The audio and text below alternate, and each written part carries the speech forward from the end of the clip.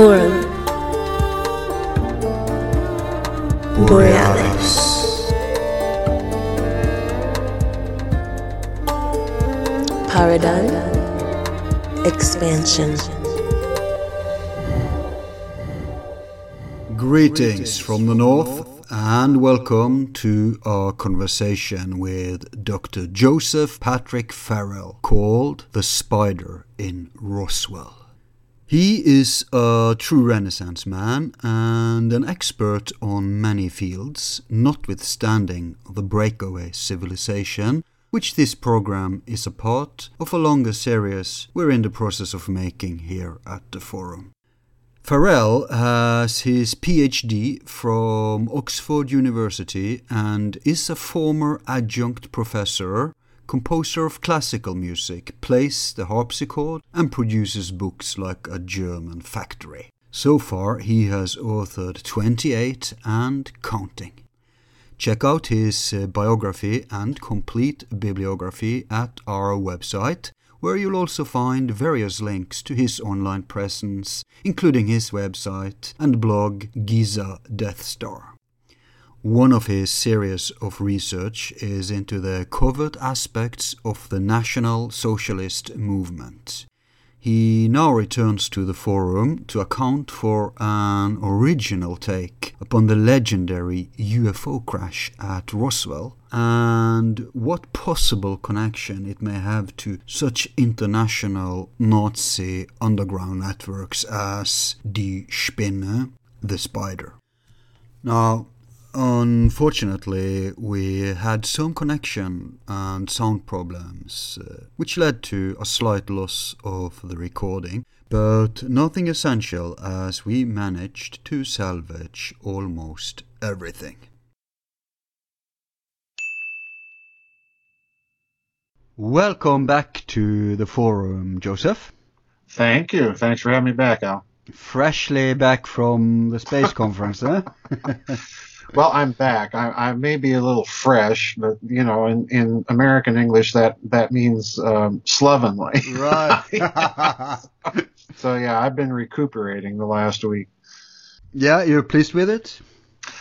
We were very pleased. The audience participants there were about 300, in spite of the weather problems, in spite of the fire problems and some other things that went on, we think maybe to divert people. It was a very successful conference. We had Catherine Austin Fitts. We had Dr. John Brandenburg, the plasma scientist from Los Alamos, talking about Mars. We had Olaf Phillips that did an excellent presentation, in my opinion, about the realities of the alternative 3 scenario. We had Walter Bosley, my friend, talking about the airship mystery, revealing some, I thought, just blockbuster new information in his presentation. We had Jay Dyer talking about the themes of secret space programs in film. It was one of those. What about Paul LaViolette? I was looking forward to him. Oh, he was excellent. He did a presentation on physics and alternative technologies. Of course, he's been one of my favorite researchers for quite a long time. We had a nice discussion Friday night at dinner. Linda Moulton Howe did a presentation on alien interactive software, which was rather fascinating. Wow.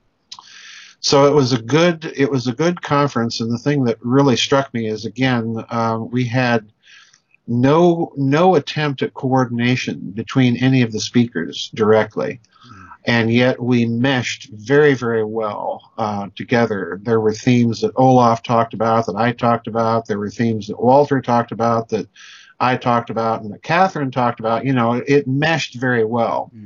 And Jeroen van Straten and his team from the Netherlands just did a huge job with coordinating the schedule. We had to change the schedule at the last minute because of the weather.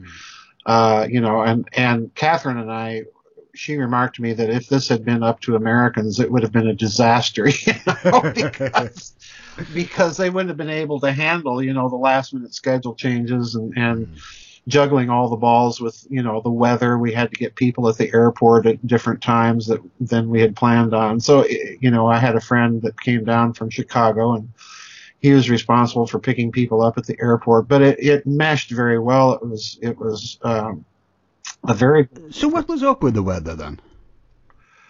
I don't know.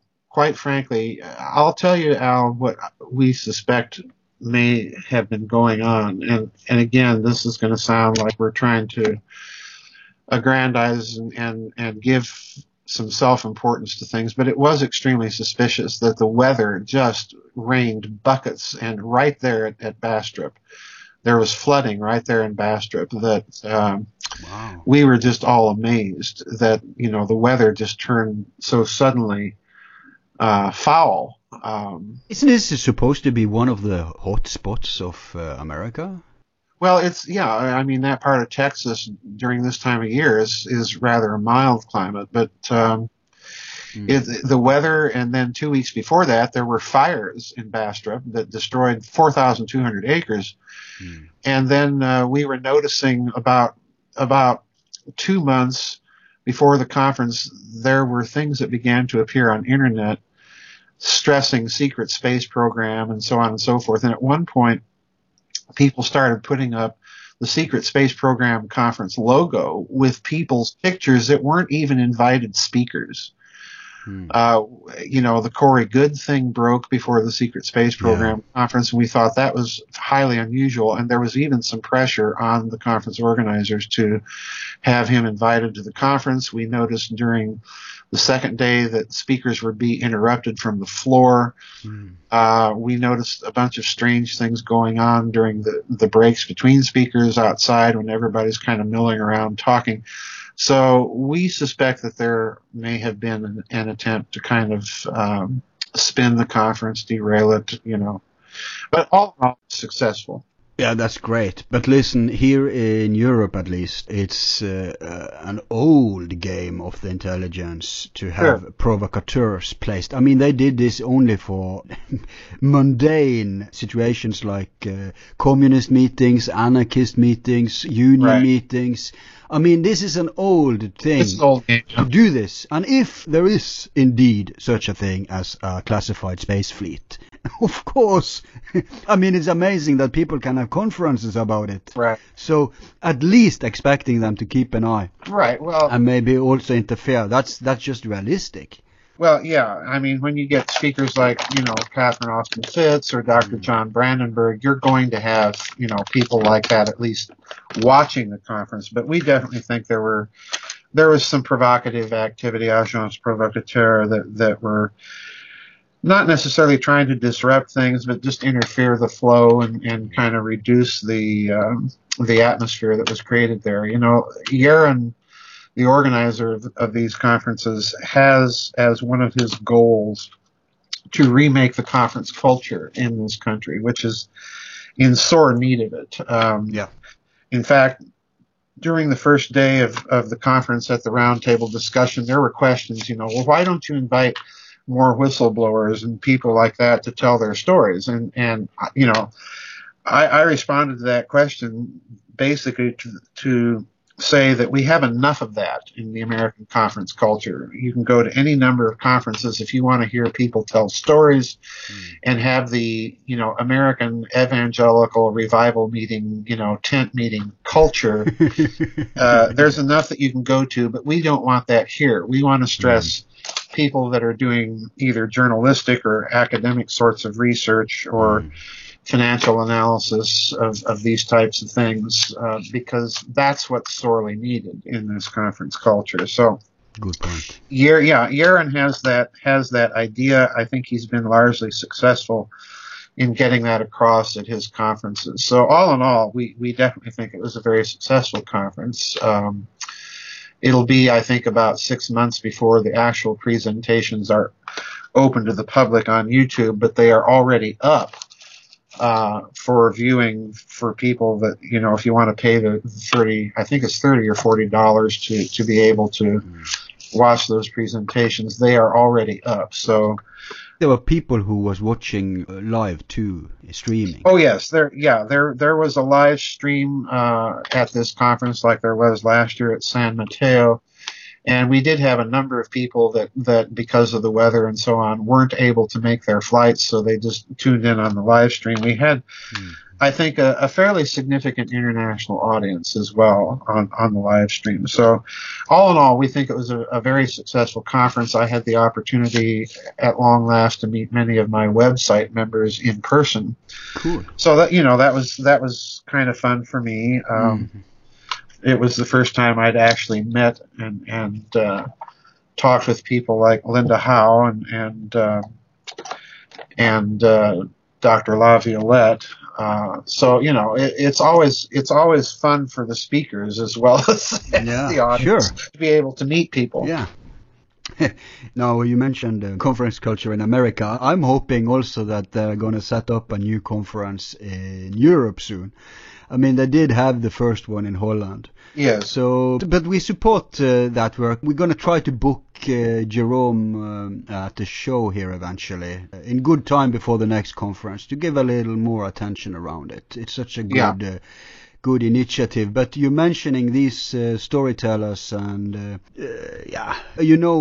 that there was another conference shortly before this one with the same topic. Obviously someone else wants to milk this. The very fact that people are now able to create an intelligent and research accountable conference for this thing means that of course there will be people who want to milk it, but if we're talking about hit pieces, nothing is better for the powers that be than to detract the whole thing with some kind of fantasy gathering too. We definitely think that there was an attempt to, at least in my opinion, it was fairly obvious with all the things that began popping up on the internet with, secret space this, secret space that, and of course it was all spun to the extraterrestrial direction, which is to be expected. I think this is something that the powers that be want to keep driving home.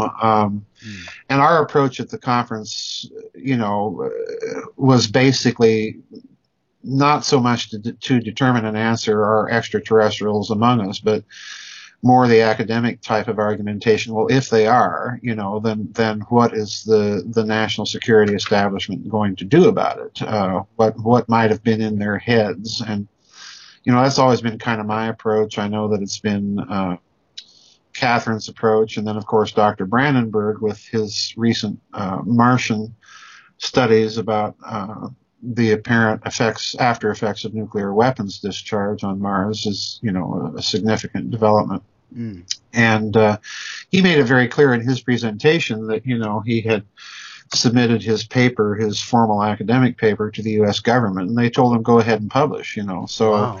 Attitudes may be changing. So I think there's always going to be an effort to detract serious presentation work like we saw at this conference into frivolity and storytelling and whistleblowers. And I made it very clear, when I responded to that question in the first roundtable discussion that, anybody can get in front of a camera and tell a story. Anybody can show you credentials or fake credentials and claim to have been involved in this or that government program. And there's so much of that goes on in the alternative culture. We simply don't want it here. Yeah. It's fine for those people to tell their stories and go on camera and, get everybody all excited. But they can do that at another conference. Indeed. Well, we can't expect alien people to go down without a fight. So, right. Yeah. But we had conference host Daniel List on as a guest recently, just before the conference. And we had a fine discussion about this very thing, that he calls it the third force, not to be confused with the third way definition, but the third force being then the attempt to make bunk out of stuff that otherwise boils down to hardcore facts.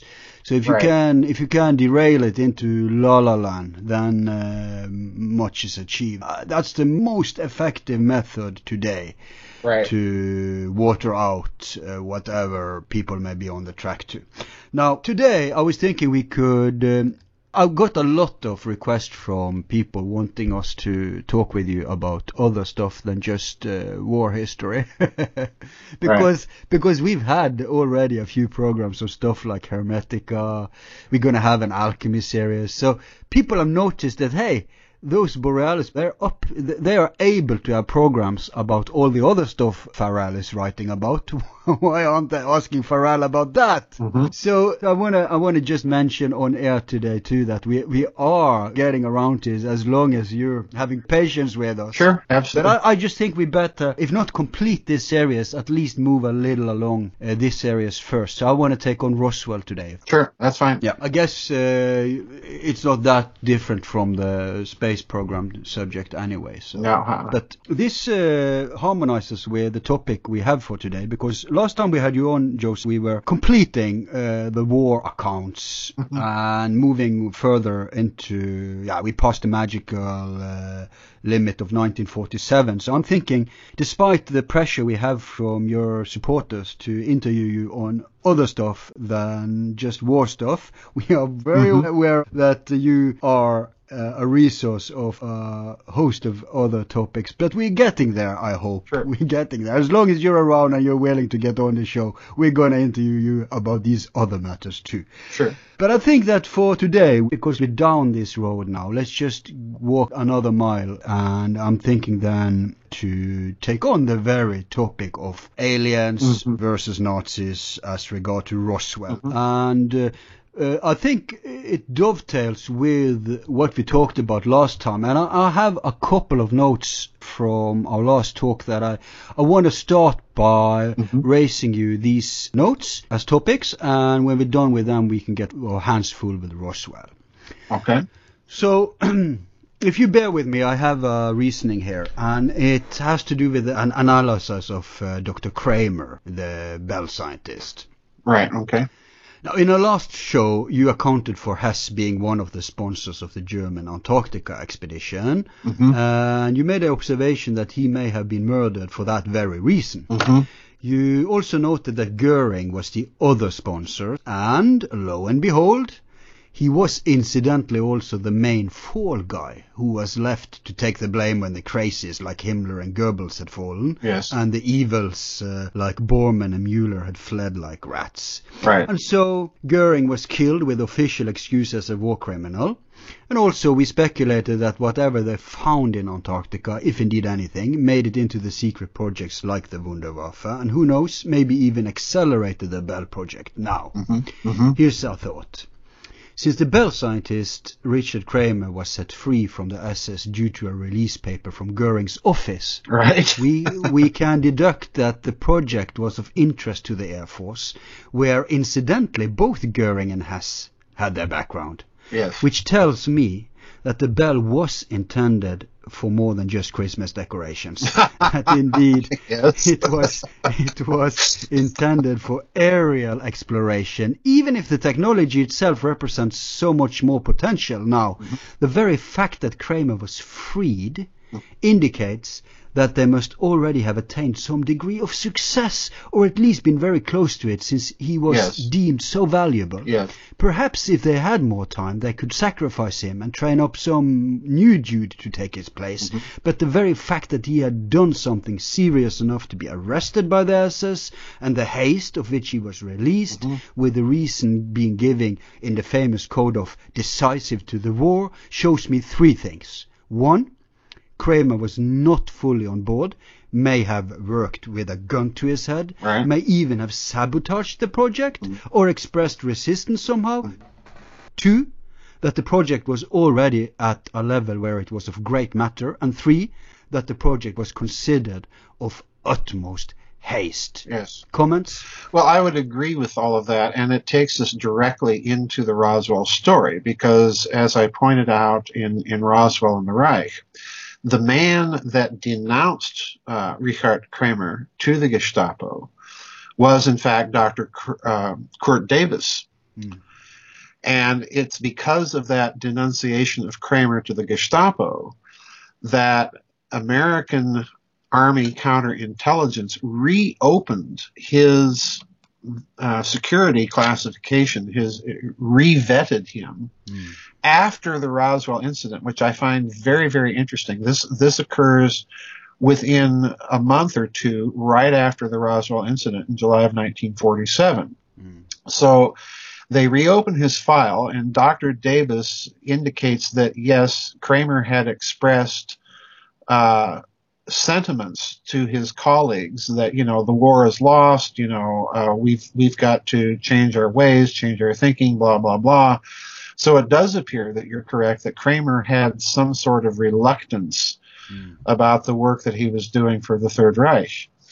Now, that said, Davis goes on to be re-cleared by U.S. Army counterintelligence after they reopen his file, when they learn about this denunciation to the Gestapo.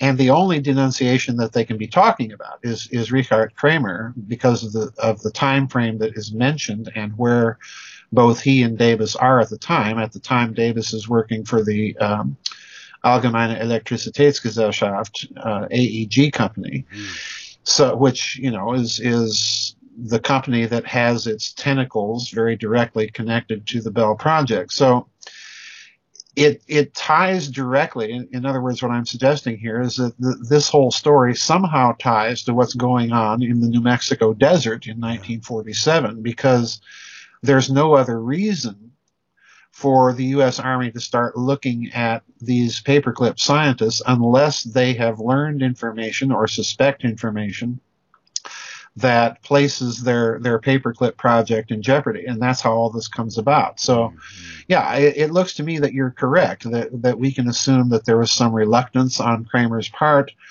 that Goering's office does most definitely get involved. I put that document in Roswell and the Reich. You can see the document there. It is reproduced in Igor Vitkovsky's book, The Truth About the Wunderwaffe.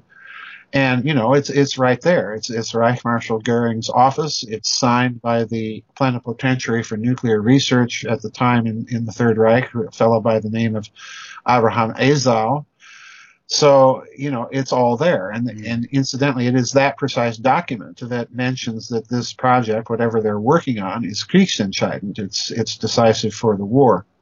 So you've got all this going on. I think your conclusions are probably true, that with respect to the Luftwaffe and Goering's involvement, yeah, this is something clearly that they think has some sort of grand significance for completely remaking, for the Air Force, for remaking aerial propulsion systems and so on and so forth. So, yeah, there's a lot at stake here. And what it also tells me is that there's some deep awareness within the U.S. command structure of the Bell Project. They may not have recovered it or had their hands directly on it, but I think by the time you get to Roswell, there's something that's indicating that they know that this project existed, and they're really kind of fishing around for more information about it. I think this is ultimately what you see suggested by some of the Cooper Cantwell Majestic 12 documents, is very clearly they're bringing in these documents, according to these documents, they're bringing in these paperclip scientists and pointing to the debris and saying, well, does this look like anything you guys were doing? Yeah. But before we get to that point, I have another question about Kramer. It's an observation too from last talk that I want to share with comments from you.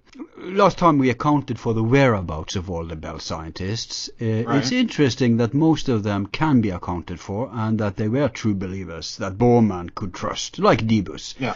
However, I speculate that since Kramer was denounced by Debus, he must apparently have transgressed, as you were touching upon yourself right now, either regarding their secret project or maybe even try to sabotage it, as I mentioned, or at least have expressed some hostility towards it or the Reich itself. Now, whatever the reason for them feeling the need to arrest him, Kammler and Göring, being somewhat realistic fellows with better insights into the state of affairs, must have realized that Kramer is too important to the project, that he can't be replaced at the moment. Right. Indeed, the fact that he was so dramatically released indicates that he is unique to the project somehow. Yes. Mostly due to the time pressure, of course, but still, they couldn't just grab any odd scientist and throw him into the project. So, most likely the team was already at a bare minimum of necessity, the Bell team, as they had unlimited funds and manpower, as we know.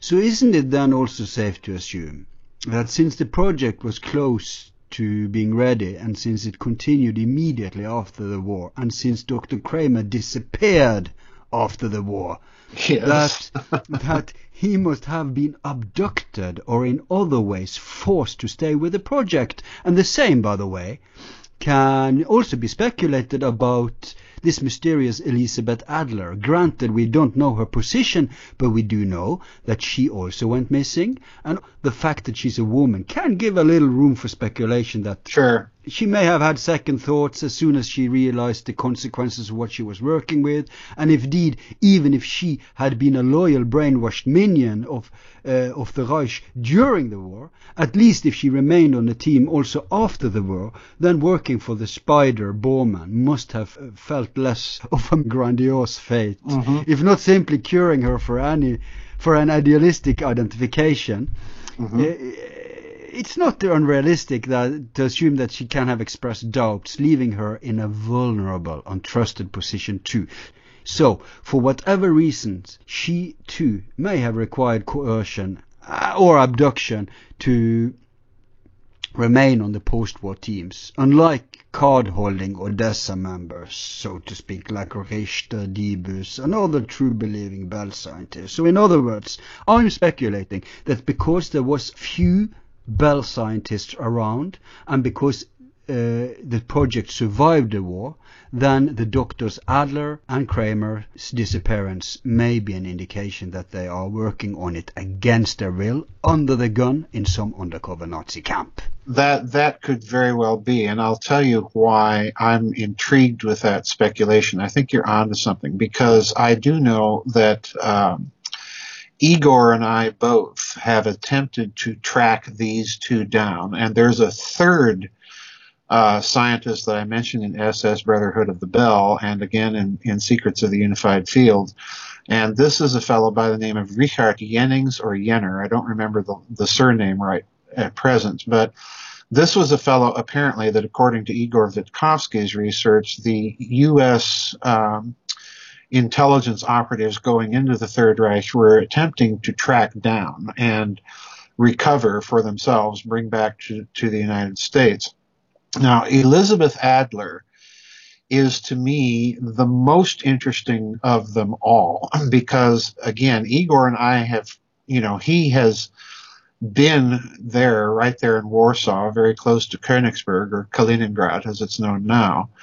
And this is where she taught. She taught at the University of Königsberg. She was apparently an expert in some sort of obscure mathematics that, according to the research I discovered and wrote about in Secrets of the Unified Field, they wanted her expertise for how to damp vibrations in large rotating masses. Wow. That's all we know. And, I'm thinking, okay, why are they concerned about this in relationship to the Bell? We know about the rotation of the cylinders in the Bell, but I'm thinking also that when they say large masses, well, that might be the entire planet. Who knows? But she had some sort of mathematical expertise, and we simply cannot. This is what I find so very unusual about her, is we simply cannot find out anything about this woman. There's almost a total blackout. So that raises my suspicion meter into the red zone right there. First of all, that the Nazis would bring in a woman to the project to begin with. This means that her area of specialty and expertise is very refined, it's very focused, and they need it. Yeah. And then not to be able to find out anything about her. If memory serves me correctly, Igor had attempted to contact the university there in Königsberg. But I'll tell you the reason I'm suspicious about this is Königsberg was, of course, one of the places inside of Germany that had been the home, so to speak, to a lot of unified field theory work, because this was where, for a period of time, Dr. Theodor Kaluza was also present, and where he did some of his unified field theory work, which he eventually published, and of course it caught the attention of Albert Einstein between the wars. So there's something going on there. That's a clear indicator, again, when you connect the dots, that whatever the bell is, I don't think, contrary to many researchers, I don't think it's simply an isotope enrichment centrifuge, because you don't need unified field theory work. You don't need somebody with Elizabeth Adler's unique qualifications to be tinkering around simply with an isotope enrichment centrifuge. So when you look at all these indicators, yes, the Bell Project is working on really sensational concepts in physics. But again, these scientists, I think you may be right. Did they disappear into some post-war continuing Bell project? And why were the sheets clean? I mean, there's no info on them after the war. Right, exactly. It's those three scientists, Richard Kramer, Richard Jennings or Jenner, I forget what his name is, and Elizabeth Adler, that we know next to nothing about. So either they are killed and their track record wiped clean, or they are with a gun to their head, basically prisoners. They might be prisoners, or they might be like Dr. Gerlach himself. They might have been warned by whoever not to say anything whatsoever about what they did.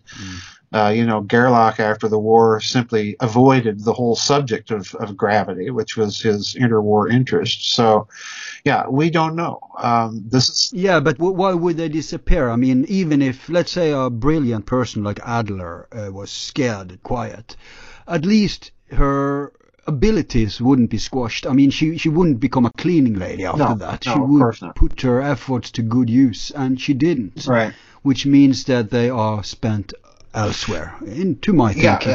I have no difficulty with that. The real question is, would it have been in some post-war independent Nazi continuation of the project? Might she have been rounded up by the Soviets and taken back to the Soviet Union to work on their projects? We simply don't know what happened to this lady, and that it's one of the huge mysteries. Yeah, but last time you also expressed you were kind of skeptical to the idea that the Nazis managed to attain field propulsion before the end of the war, based on the facts, of course. Yes. But even if the Bell itself was not ready, which is why they needed to smuggle it out of the Third Reich in all haste, we know that exiled Nazi scientists experimented with cold fusion down in San Carlos de Bariloche, where they probably also had the Bell for a while. But we do not know where it goes next. But it's safe to assume that, given that Peron is in power from the end of the war and onwards, that they have unlimited funds. And they also have pressure from Bormann, who is just about to set up his extraterritorial state based upon the Odessa network. So, but if the NIMSA people experimented with anti-gravity decades before managed some degree of success, then it wouldn't be a far stretch to expect that the Nazi scientists, they had all the 30s to attain some insights into this, and indeed we see them experiment with different types of flying machines also, including the disc-shaped jet propulsion vehicles as Schauberger's disc. So, to my simple mind, if they did not reach their goal prior to the end of the war, certainly we should expect them to have managed by 1947. After all, they had two paranoid bosses breathing down the neck, Kamler and Bormann. So they certainly must have been impatient in the beginning, as there were no way of knowing if they would be left to their own devices. And in fact, even if that happened, if the Ally didn't go after the exile Nazis, it would be the last thing for them to expect. So what's your view on if they managed to get the Bell ready right after the war? Well, I think it's that something, let's put it this way, I think that something is ready after the war. By, let's say, 47. By 47, because in Roswell and the Reich, in the 15th chapter, I point out a story that has been largely ignored by the Roswell research community. And in fact, the person that put me onto this story was Whitley Strieber. And I went out and read this man's book. It was a doctor that writes books about people having near-death experiences and then telling their stories. Well, one of the stories that he tells in the book is about someone who apparently told the story, and you can take this story for whatever it's worth. I simply include it in the book for thoroughness' sake. You know, I'm not big on using whistleblower stories, but in the context of everything else that I said in Roswell and the Reich, the story is very significant because this doctor tells the story about a man that was a patient of his that apparently had been part of the team going out looking at the Roswell debris. And he comes right out in the story and says very clearly that on the debris they saw, you know, the Balkenkreuz, the German cross that was used on their aircraft and tanks during the war. And, you know, I thought that was so peculiar because it's clearly not an ET angle on the whole thing. No. But the story is, to a certain extent, corroborated by what you see appearing and happening in the documents after the Roswell event. Let me explain. You have the Cooper-Cantwheel Majestic 12 documents that arrived on Timothy Cooper's doorstep, ostensibly sent from a man by the name of Cantwheel. And I've reviewed these documents at length in Reich of the Black Sun. I reviewed more of them, even in greater detail, in SS Brotherhood of the Bell. And what they state very clearly, whether they're authentic or not, is not really my concern. I'm concerned with the contents. Because what they state is that, yeah, they found this very strange debris, you know, in this field in New Mexico. Pardon me. And they brought in all these Nazi paperclip scientists to look at it. Now, again, this is part of the story that disturbs me, because if true, it throws the whole extraterrestrial interpretation of Roswell into a cocked hat. And the reason is if the United States Army Air Force had genuinely suspected that it was looking at something extraterrestrial, then, you know, just being from an intelligence perspective, the last people that you're going to bring in to look at this stuff are your former enemies. You're going to keep this a huge secret. Now, that's arguing on documents that may or may not be authentic. But that view, in turn, is corroborated by a document that is authentic and that is pointed out by the Roswell ufology community. And that's the Air Force Collection Intelligence Memorandum that is written by Brigadier General Shulgin after Roswell. This is clearly a document that emerges as an intelligence response to the Roswell incident. But if you read the document in both its fake form, which is the one that's usually cited by the Roswell community, and in its original form, which I reproduce both forms in the book, in that document, Shulgin is very clearly describing UFOs that work on vectored jet exhaust turbines. Okay, number one. And number two, he's also very clearly concerned about finding out where in the name sense are the Horton brothers, you know, the designers of the German flying wings, the Gotha 229 and other flying wings. And of course, I can tell you where they are. They're down in Argentina, working for Juan Perón, along with Kurt Tank and Emil de Wittin and, all these aerodynamic Richter and all these people, they're down there in Argentina working for Juan Perón. So the genuine document is pointing its finger not at extraterrestrials. And, I'm going to stamp my feet and dig in and be a stubborn Irishman here. The document is pointing its finger not at extraterrestrials, but at the Nazis. Clearly.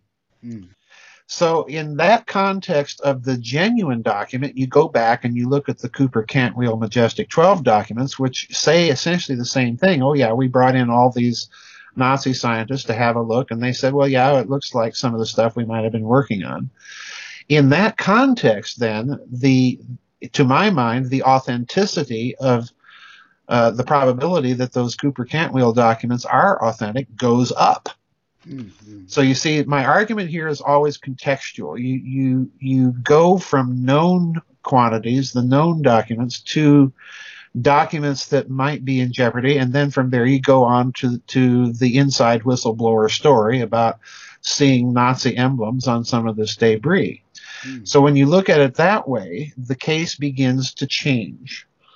Because once you're willing to entertain the idea that this might not have been extraterrestrial, it might have been some advanced human form of technology, does that adequately explain what the American national security establishment reaction to Roswell is? And in my opinion, it does. Because if on the extraterrestrial interpretation, Roswell happens, they collect a bunch of debris, they realize that they're dealing with something extraterrestrial, and they panic. And they obfuscate the story and get everybody talking about weather balloons and try to bury it, okay? So that rationalizes the American behavior. But by the same token, if all of a sudden you're the U.S. Army Air Force and you discover debris of something flying around in the New Mexico desert over your most sensitive military installations with impunity, and it crashes and it turns out to be Nazi, would you react in a similar manner? Well, of course you would. You'd try to obfuscate the story and get people looking in the wrong direction, namely at weather balloons or extraterrestrials. And then on top of this, you'd want to bury the story for the very simple reason that, the war is supposed to be over. What are they doing flying around our skies? And if that's the case, where in the name of sense are they coming from? And this is precisely what you see in the Shulgin memorandum. He's saying we need to find out where the Horton brothers are. Why? Because this is the indicator that they've suddenly realized they're dealing with an independent Nazi group and they're still producing this stuff. Yeah. And it's coming from somewhere, and we better find out where real fast. Yeah. It wasn't just that they brought in German scientists, but they actually brought in Bell scientists. Yes. Yes. Isn't both Debus, Aubert, and Gerlach involved in the examination of the Roswell debris? No. Gerlach by this time has returned to West Germany. However, interestingly enough, if you really study the farm hall transcripts, which are the recordings that the British made of the German atomic bomb scientists, Paul Hartek, Karl Weizsäcker, Werner Heisenberg, and so on. Gerlach, of course, was among the scientists that were brought to Farm Hall and their conversations recorded. But Gerlach is absolutely unique of all of these scientists, because after this happens, the Americans bring him to this country where they interrogate him for about 3 months. So in other words, there's something about Gerlach that sticks out to the Americans that requires this special examination. They're not interested, in other words, in why Werner Heisenberg and Paul Hartek are all of a sudden able to give you an exact explanation of how the atomic bomb that the Allies used worked. They let them go and go back to Germany and do your thing. It's Gerlach. of all people, that they're interested. Yeah, because by this time they had successfully completed the atom bomb. They got their stuff, Sure. the U-boats with the uranium and Nazi expertise already, Right. probably as an exchange for Bormann. But there are Nazi scientists on the NASA team who did have access to. The Bell scientists who Right. did access to the Roswell thing, right? Yeah, in the documents, Davis is definitely one of the scientists that would have been, if that event actually happened, would have been one of the scientists brought up to New Mexico. Well, the reason they would have brought Davis up is in my thinking, twofold. Number one, he's close to Roswell because he's based at Fort Bliss, which is in El Paso, Texas, which is an easy drive over to Roswell. So he would have been ready to hand. They would have known enough about Davis to know that he was involved in projects other than just rocketry, given his specialty is not rocket science at all. He's a plasma physicist. He's a high voltage physicist, and so on and so forth. That's his expertise. So it's two things that, to my mind, indicate Davis is probably one of the chief contenders for whatever Nazi scientists may have been brought in to look at this stuff, and that's he's ready to hand, he's right in the area, and secondly, his specialty is in the type of science that they think might have been involved. Now, there's a third reason, and that is, of course, it's within a month or two after the Roswell incident that his whole security file is reopened. So in other words, something about it is also telling them that they might be dealing with something Nazi. And as I pointed out in Roswell and the Reich, you have all of those indications in the counterintelligence files that they suspect that these Nazi scientists have a chain of command that they're answering to that's not exclusively American. Right, and they do continue on the team, right? After the cases are reopened, they're still continuing in the 50s by researching this. Yes, absolutely. So that, right there, that tells me that somebody high up in the American command structure also called a halt to the American counterintelligence investigations of these people. And my guess, if I were to name one individual where that might have come from, it would probably be Alan Dulles. Well, I'll tell you another substantiation of your theory, Joseph, because when you published the book, it made waves, not just waves of silence regarding the reactions from the old guard, but so many people started to take it seriously and re-examine it in this light that it's become an entire separate camp, so to speak, within the alternative community, that there's so many now threatening the old view that something had to give. And I find it highly suspicious that very close to your book, right after came another book that's admitted that no, okay, it's not those old stories about weather balloon, swamp gas that people didn't buy anyway, so that's full. And okay, maybe it's not alien. No, it is humanly produced, but not by the Nazis, but by the Soviets. Yes, because as we all know, the Soviets were around after the war, but no, not the Nazis. They were away, right? And not only that, Joseph, but also that, I'm not saying that the author is compromised, but no matter her position here, many of those people she has gotten access to for some miraculous reason, who gives her this story that it's human, but it's Soviet, not Nazi, are deep insiders. Yes. So many insiders that this has to be blessed from above. And what does that tell us? Yes. That tells me that you're onto something here. Well, yeah, I found it very suspicious, Al, that her book on Area 51 came out so quickly after Roswell and the Reich. To me, this was, whether or not she was a party to it or not, I don't know. But it clearly, to me, signaled that somebody is attempting to spin this once again away from the Nazi angle. So again, I point out that my book is a book based on a very close, fine-tooth comb examination, not only of the documents that the Roswell research community itself has pointed to as being part of their case for the extraterrestrial hypothesis. And I'm saying, I'm basically saying, did you really read the documents? Mm-hmm. Have you really paid attention to the fact that they're pointing the finger at the Nazis in both versions, in the original and in the altered version? Mm. And to my mind, no, they're deliberately ignoring the clues in the documents themselves, which I go over in the book with a fine-tooth comb. Mm. So, in other words, she's coming along and she's reproducing essentially the whistleblower approach.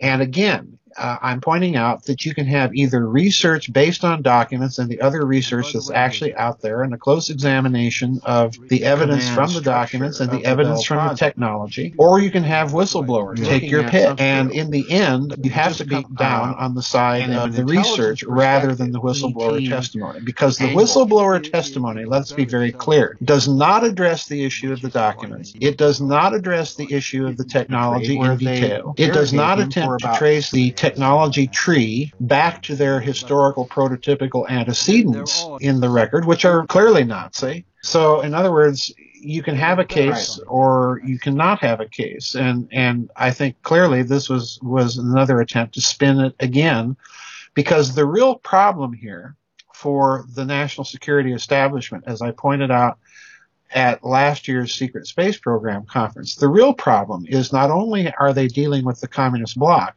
not only are they dealing with a very real UFO problem, they're also dealing with post-war Nazis. And by the time of Roswell and the Shulgin Memorandum, the Intelligence Collection Memorandum, it's very clear that they realize that there's a Nazi group out there somewhere in the world, and they're still producing this stuff, and we better find out where they are and what they're doing. Yeah.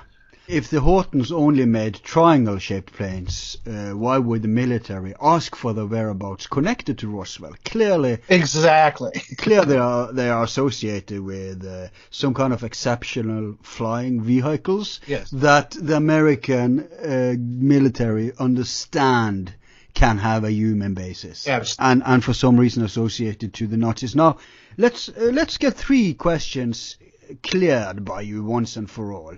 Mm-hmm. Question 1, what do we really know about Roswell? What does the entire thing boil down to? I'm not indicating that our listeners have lived under a rock for the last 50 years, but I mean, there's so much disinformation, hyperbole, myths.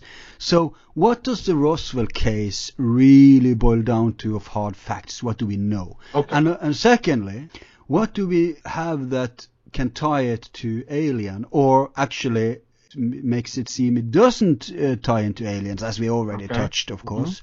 Mm-hmm. And thirdly, what do we have that indicates that there can be a Nazi connection here? Okay. Excellent questions, and I think I can handle all 3 of them in one compact answer.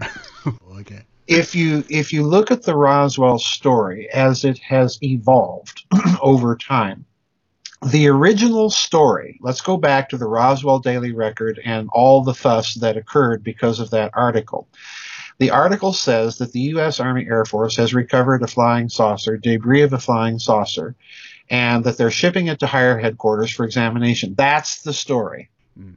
So in other words, the original Roswell story is nothing more than a story about debris. It's a story about technology. Then several decades later, the story is amended and updated to include the recovery of bodies, all right?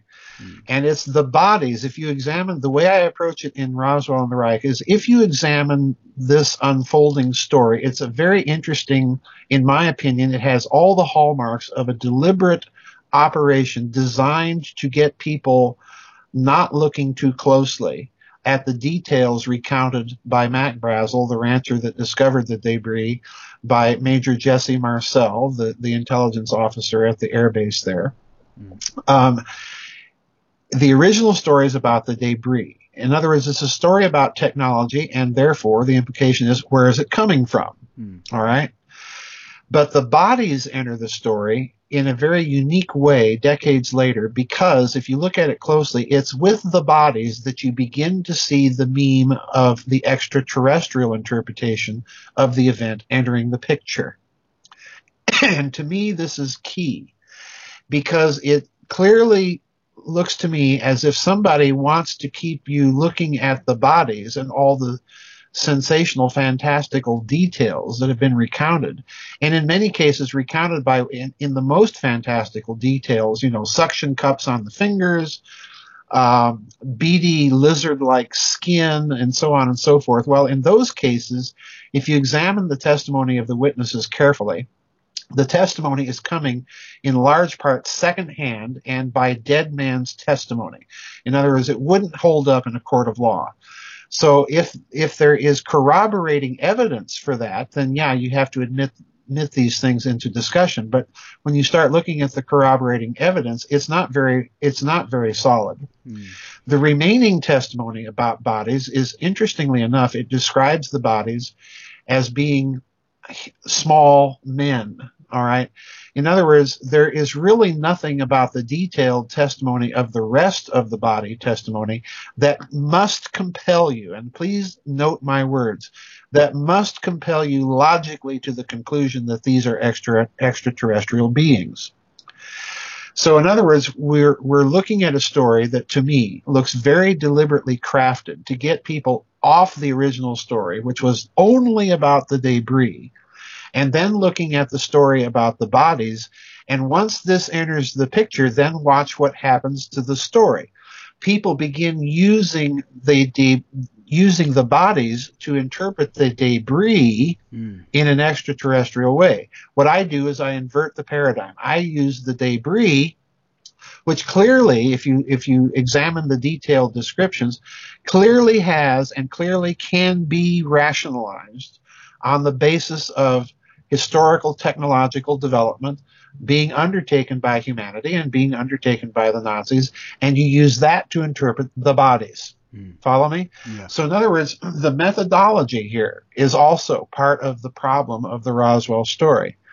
And again, I go back to what I've said before. I'm throwing the net casting out a much wider net, because I want to look at not only the Roswell story, but what's happening to these Nazis, what's happening to American intelligence collection efforts after the Roswell event. And when you look at the story in that fashion, then connecting the dots tells you that clearly the U.S. Army Air Force suspects there's a Nazi connection here. It's very clear in both versions of the Shulgin Collection Memorandum, which has been cited by the Roswell ufology community itself as part of its evidence that this was an extraordinary extraterrestrial event. And what I'm pointing out to people is, did they even bother to read the document? Why would you, if you suspected that you're dealing with ultra advanced extraterrestrial technology, why would you be concerned about a bunch of Germans building jet-powered flying wings? And the answer is, you wouldn't. And why would you bring in Bell scientists? Exactly. To watch? Yes, exactly. And why would you not only bring them in according to those documents that may or may not be authentic, but more importantly, why after the Roswell event do you suddenly reopen the security vetting on some of these scientists within a matter of months? Why would you do that? Well, you do it if you suspected there's a Nazi connection.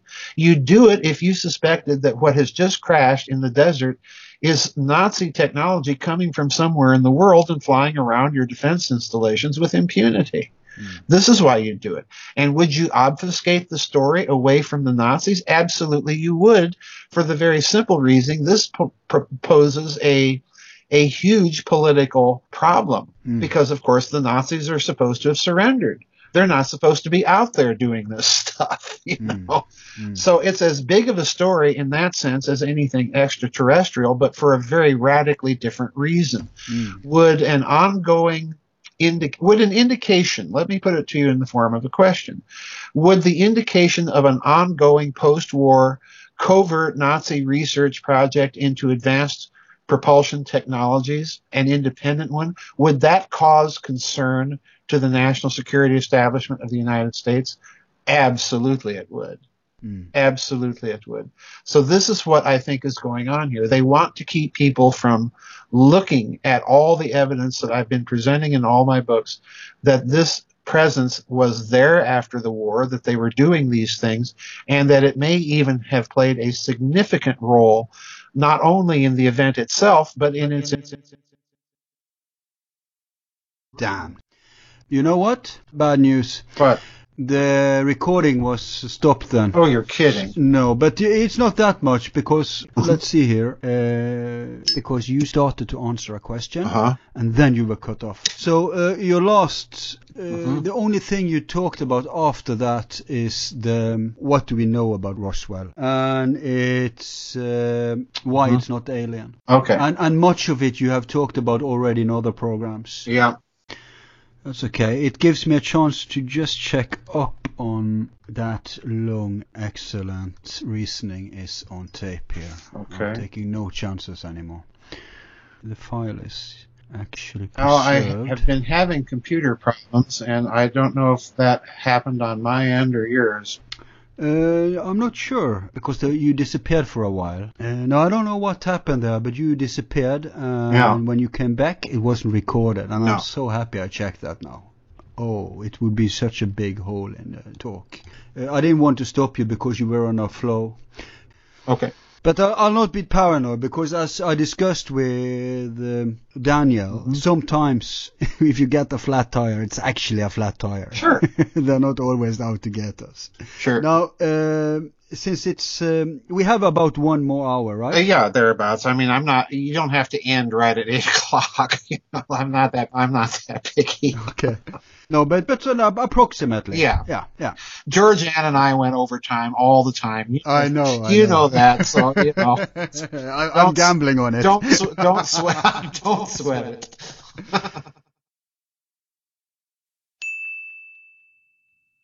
All of our files are free and will remain free.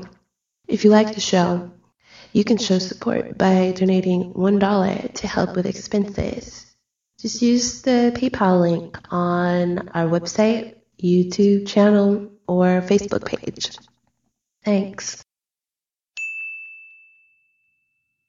So, if you look at the scientists they brought in, we know that Debus and Aubert was true believers. What about the interview you mentioned where they briefed Gerlach? Did that take place after Roswell or before? If memory serves me correctly, Al, I think it was circa late 1946, very early 1947. So it would have been before Roswell. But would it be before Admiral Earl Byrd? It would have been more or less contemporaneously, I think, with Admiral Byrd. Okay, because last time we discussed the possibility of a Nazi base in Antarctica surviving the war. Right. And granted that it was only a small base, not equipped to produce a lot of power. However, if they managed to get field propulsion disc up on its wings prior to the Roswell incident, for instance, let's say the Bell refinement, don't you think it would make sense to hide it further away than Patagonia, even if the Bell was in Patagonia? Because in the immediate years after the war, Borman and company did not still feel safe and would need insurance, and to psychopaths like Borman, only brute force counts. So they needed a super weapon like a flying disc. No, again, I'm not going there for the very simple reason that hiding it. No, not a Bell. Not a Bell. I'm just saying if they succeeded, wouldn't it make more sense to hide the discs they produced in Antarctica? No. Again, you're going to need tight security. And that would have been I'm looking not only at basing problems, I'm looking at security. The security that they would have had in San Carlos de Bariloche and in the Rio Negro province and then further south in Argentina would have been much tighter, simply by dint of the sheer numbers of people that they have available there. And additionally, we have to look, everybody says Antarctica. I'm saying Andes Mountains cave systems. Yeah. This to my mind is a much more ready to hand, from simply a logistical and infrastructure and security point of view, would have been far more probable had they had any field propulsion capability at that time. But again, I have my doubts even on that score for the very simple reason, going back to the documents of the Roswell case, and in particular the Twining and Shulgin memoranda, which are authentic documents. Clearly, if you read the documents, and again, I'm faulting the Roswell research community for not doing, the documents are pointing out contrails, they're pointing out roaring noises. It's very clear that General Shulgin has in his head that they are vectoring jet exhausts from these craft. They're looking for the Horton brothers. So in other words, even the technical details in these documents are not pointing toward field propulsion possibilities. They're pointing to very advanced jet turbine possibilities. So the Roswell vehicle itself may have been ordinary jet propulsion, just advanced version. Just an extremely advanced sort of turbine, think of a Schauberger turbine. Yeah. I'm to this day not convinced that anything with a field propulsion capability had crashed there. But even if it did, we still have to rationalize why do we have these very odd details in the Shulgin collection memorandum of what they're trying to look for and find. And it's very clear if you keep an open mind about it, if you're willing to suspend your belief in the extraterrestrial interpretation of the Roswell dogma for just a moment and really read the document. It's very clear that you cannot get out of that document the idea that they're dealing with an anti-gravity aircraft rather than a conventional jet turbine of a very advanced nature of some sort. So yeah, I'm with you on that, but it's just that I'm trying to tie in the Admiral Byrd story somehow to this, but your Roswell analysis isn't dependent on that. So even if they remained in South America and did nothing on Antarctica after the war, or if they indeed had a little small insignificant base in Antarctica, the Roswell scenario stands. Now, I'm trying to tie it to, because if they had, or were just experimenting with moving these vehicles over Antarctica, if then the bothersome Admiral Byrd shows up with his crew, it makes kind of sense. Okay, they are intruding on us. Let's send something up to them, because we can't hide the fact that Roswell was a hotspot related to nuclear research at the time, right? It's not an insignificant place to have a UFO snooping around, is it? No, not at all. But let's look at the Admiral Byrd story from this Roswell angle. If you look at Admiral Byrd's statement in the El Mercurio in Santiago de Chile, what is very clear from that article is that Byrd is simply saying that the United States must prepare to defend itself against enemy fighters that can fly from pole to pole with tremendous speed. Yeah. So there's nothing even in that statement that suggests that you must interpret what he means as field propulsion flying saucers. It could equally be supersonic jet aircraft that are capable of flying that distance at tremendous speed. So, again, these things have been so spun in the ufology community in a certain way as always to suggest either Nazi field propulsion or alien flying saucers that we forget to look at the documents and suspend what we've been told that they say and actually examine what they do say. And Byrd nowhere suggests anything or any detail that compels you to the conclusion he's talking about field propulsion vehicles. But another guy who does that, and who also can be a part of you naming what evidence we have for a Nazi connection, is Colonel Corso. Yes. Doesn't he somehow tie in, even though he does entertain the alien aspect, he also ties in the Nazi aspect? Well, Corso to me is a very interesting character.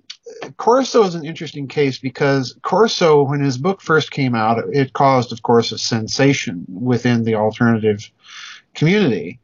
And then he was more or less sort of tacitly dropped. Most ufology people are not really comfortable with his book at all and don't like to go there. And I think, again, this is too one-sided a reaction.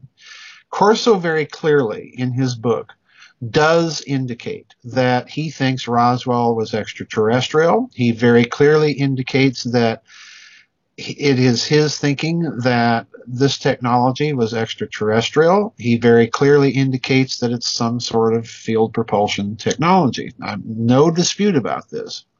But what is intriguing to me is almost every time he does this, oftentimes in the very next sentence, even in a couple of instances I cite in Roswell and the Reich, in the same sentence, he'll point the finger at the Nazis.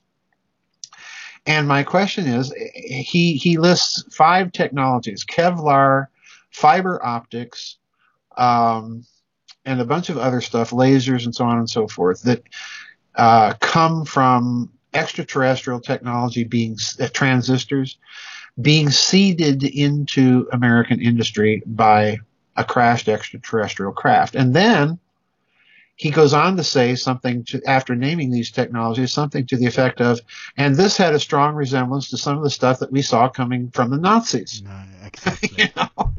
Okay, let's stop and look at his list. Fiber optics. Well, as I point out in Roswell and the Reich, the Germans during World War II were working on something called optical telephony. We don't even know what that is. But optical telephony suggests something along the lines of fiber optics.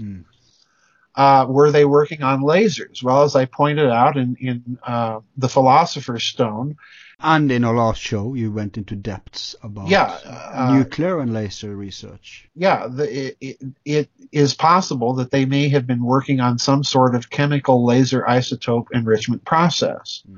Which again, if you get into detailed argument. Hey, is that where the funny toothpaste story that Georgianne was so fond of comes in? Yeah, that's where it comes in. That's where it comes in because, you hear all these stories about the IG Farben Buna plant at Auschwitz suffering failure after failure and difficulty after difficulty. Well, for crying out loud, IG Farben knew how to make synthetic rubber. This was not an unknown process to them. They would not have had difficulty at Auschwitz for that. I suspect that the difficulties indicate that what they're really working on, and again, the Farm Hall transcripts kind of corroborate this, that, Hartek said, at one point that he saw something at IG Farben where they were enriching isotope with only 10 people and that he was amazed. Well, that implies an extremely exotic technology to do this, and chemical lasers, the science for lasers was available during the war. It had been available since the 1930s. That's the big question that scientists have had. Why did it take so long to invent the laser? Well, I suspect it was invented in chemical laser form, and that the reason IG Farben was having all these difficulties was simply that you have to learn by, so to speak, brute experimental trial and error method what frequencies exactly you have to tune the laser to in order to separate the isotope that you want. It's that simple. So again, you have a Nazi antecedent there. You've got Nazi antecedents with memory metals. The ufology community made a big stink about nitinol, the memory metal of some of the debris that was crumpled up and then would unfold creaseless back into its original shape. Well, they pointed out that memory metals were discovered in 1965 at the U.S. Naval Lab and so on and so forth. I point out in Roswell and the Reich, no, this is not correct. Memory metals were actually discovered by a Swedish chemist in 1938 using nickel-cadmium alloys. And would that be of interest to the Nazis? Well, of course it would. So in other words, what I do is I go through all of Corso and other accounts of the Roswell debris in detail and attempt to see, is there some sort of human antecedent for these things? Even Jesse Marcel's descriptions and hypnotically recalled drawings of the descriptions of the strange characters that he saw on the debris. I compare that to the quantum diagrams of hydrogen and so on and so forth, which are very similar. So in other words, my point is you can rationalize the debris by clear human technology. And that's the problem that they don't want you to look at. But strange symbols, clearly, if he was a military man that close to the war, he must have been familiar with some of the Nazi symbols. Oh, sure. So they in themselves, but they have a lot of more obscure symbols in the Nazi philosophy, which he wouldn't be expect to know. And I'm thinking more of exotic SS sigils. Well, that could be. Yeah. That could be. But it's important even here to point out something else that I uncovered while researching the Roswell story and other Roswell researchers is Jesse Marcel's original story did not have anything to do with bodies. And he did not come out and say originally in his first interviews that he thought this was extraterrestrial. He was kind of led to that conclusion in later interviews by the people interviewing him. So even this is a part of the problem of the story. So what do we have then to indicate Axis involvement other than what you mentioned? We have Corso, we have the documents, the Horton brothers are asking for, the Bell scientists are brought in, we have Nazi symbols. We have no mention of alien connection. I remember once, I think it was in a About Show talk, it may have been in one of your books, you mentioned something about regarding even if we take the claims about bodies seriously, there was something about small people and experiments in Japan. Yes. Nick Redfern, another researcher, prior to my publication of Roswell and the Reich, I think by a few years, in fact, came out with another book called Body Snatchers in the Desert. And again, this is a book that was based in large part on whistleblower testimony, in which he was told that what was being experimented upon were advanced American projects using Japanese progeria victims. Progeria is that disease where human beings age very quickly. Oh, yeah. So that you have little children that have a body metabolism of 40 and 50-year-olds, and they look rather strange. And they usually die before they become 20, right? Yeah, they usually die at a very, very young age, in adolescence or shortly thereafter.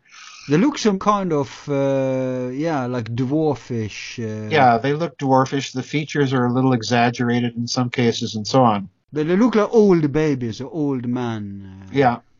I found that very interesting because, again, you compare the story to most of the alleged eyewitness testimony about seeing dead bodies. And the language to me, I'm a documents researcher. I pay very close attention to the language that was used by people. So let's do a hypothetical here. Suppose you've run across a body in the desert sitting in a field of strange debris, and the body is green-skinned, four-armed, and three-eyed, okay? Now, in your description of the body to the authorities, would you not mention those kinds of details? Yeah, of course you would. Of course you would, because they're so glaringly obvious. But when you read the vast bulk of and let's remember, these stories come out decades later than the original story. This is crucial, because this means you're dealing with another added layer to the story. When you read the descriptions of these bodies, they're short on details like that. And the language itself used to describe them is men. They talk about men or little men, or in some cases, men that look like children, and so on and so forth. So in other words, the language itself, to me, does not compel you to the conclusion of extraterrestrials, except in those three cases of witnesses talking secondhand or from dead man's testimony about strange features like suction cups on the hand or lizard-like beady skin, and I review those cases in the book. In one case, I'd say you debunk them. I debunk them because even the Roswell researchers themselves have debunked them. You see, and this is my point. If they're doing it, then how does the extraterrestrial case stand? And the answer is it really doesn't. You're dealing with something else entirely. So these could have been human beings that have this disease. Yeah, they could have been human beings that had some deformative disability. Mengele experiment. Mengele, yeah, something like that. But there's nothing in that record that compels you, in my opinion, to the conclusion that you're dealing with something extraterrestrial. And again, I'm on record as being suspicious of any stories about bodies because they're coming out too late. And we know that the Japanese were researching this disease? Oh, yes, absolutely. Absolutely. They were researching that, the Japanese Army Unit 731 that was doing experiments on human beings every bit, if not much more, in my opinion, grisly than anything that Mengele and his company. Because the classical gray look is a little actually like these people. They have big eyes, they have big weird faces. Right. Yeah, right. With many of these typical myth archetypal grays look like that. But of course, there's also been a hypothesis in the alien camp that they are like organic robots or somehow experimented to represent someone else. Right. In which case they are a covert device that shouldn't warrant too much investigation because they're a red herring. If they're a layer between the real puppet masters and us, they are a red herring. Yeah, that's exactly my thinking, Al. Is I think this is a deliberately added layer to the story. It is not, to my mind, entirely unsuspicious that the people that added this layer to the story had some connection at some point to the U.S. military, or in the case of William Moore, as most people now know, a clear case that he made a deal with U.S. intelligence to obfuscate the data in the UFO community. So, I view that whole layer of the story with a great deal of skepticism and suspicion, because to me it shows clear classic signs of a deliberate attempt to obfuscate the data set away from the debris, which was the original story, and which, to my mind, is still the most significant part about the story. When people, just to give an example, if I were to say the word Roswell right now, without thinking about it, what do your listeners think of? Do they think of the debris, or do they think of the green little man from Mars? Or the green little men from Mars? Well, the answer probably is they think of the green little men from Mars, because that has been such a deliberately driven meme about the story. You see it even in the tourist industry around Roswell. Absolutely. It's all about these green little men from Mars, all the way. Yes, and it's nothing about the debris. No. But let's entertain that scenario then. Let's say, for the sake of the hypothesis, that what crashed was some kind of exile Nazi vehicle. It may not even have been anything else than jet propulsion. Now, when do you think then that the military-industrial complex did possess field propulsion? Because they clearly do now, to have a space fleet. Yeah. So do you think sometimes during the 40s or the 50s that they had it that early on? No, but I would say that they have something prototypical by the mid-60s to late 60s. Yeah. That's the 60s. But what went on in the 50s? In the aftermath of Roswell, did we hear the Roswell mythos itself? It didn't take off until the 80s, isn't that right? Right. The 50s are an amazing time, because when you sit and look at and connect the dots of all the events, you've got Roswell in 1947. Then you have the beginning of the American hydrogen bomb tests in 1952, which led the U.S. Air Force in 1954, after the Kossel series of tests and the crazy results that they were getting from a couple of those devices, led the American Air Force to secretly interview Richter down in Argentina. I've covered that story. Then you had, of course, Thomas Townsend Brown, who I think is a key figure in all of this. He's the American physicist that even as early as the 1920s was saying that he was getting electrogravitic effects in some of his experiments. Well, Thomas Townsend Brown, interestingly enough, right about the mid-50s, right after the Castle hydrogen bomb test series, he goes deeply black. He becomes apparently a key researcher for companies like Lockheed Martin and so on and so forth. At that very time, he proposes his Project Winter Haven to the United States as an electrogravitics research project. And even more interestingly, in the early 1960s, he is one of the founders of NICAP, the National Investigative Committee for Aerial Phenomena, which of course is a UFO study group. It's a UFO research group. So again, you have all of these things dot connecting that you have to do. If Thomas Townsend Brown is working at Lockheed, well, chances are he's, bumping and rubbing shoulders with Clarence Kelly and Ben Rich. And, we know what Ben Rich said was going on at Lockheed. Then by the late 1960s, you have Davis, the Bell scientist, ending up as flight director for the Project Apollo flights out of Cape Canaveral. So, this is a Nazi that has his fingers in every little pie that you can think of in NASA. And incidentally, very interestingly, Kurt Davis, I believe it was in a later book, Covert Wars and Clash of Civilizations, I believe, that I pointed out that Kurt Davis actually headed up NASA's UFO studies. Right. So. Hey, when was NASA founded? NASA was founded, I believe, in 1958. Prior to that, it had been the National Aeronautics Committee or something like that, and then formally 1958. The predecessor, when was that set up? After Roswell? That was set up very, very early on. It may have been around the time of Roswell or shortly thereafter. I don't honestly remember. But again, connecting all these dots, very clearly, I think an alternative technology was involved in Project Apollo. I stated that very early on in SS Brotherhood of the Bell. If you've got Bell technology and you're using this and testing time dilation effects with radioactive material, this may have led to a technology to get you through the Van Allen belts. It may have led to a technology that helped you get off the moon once you got there. Yeah.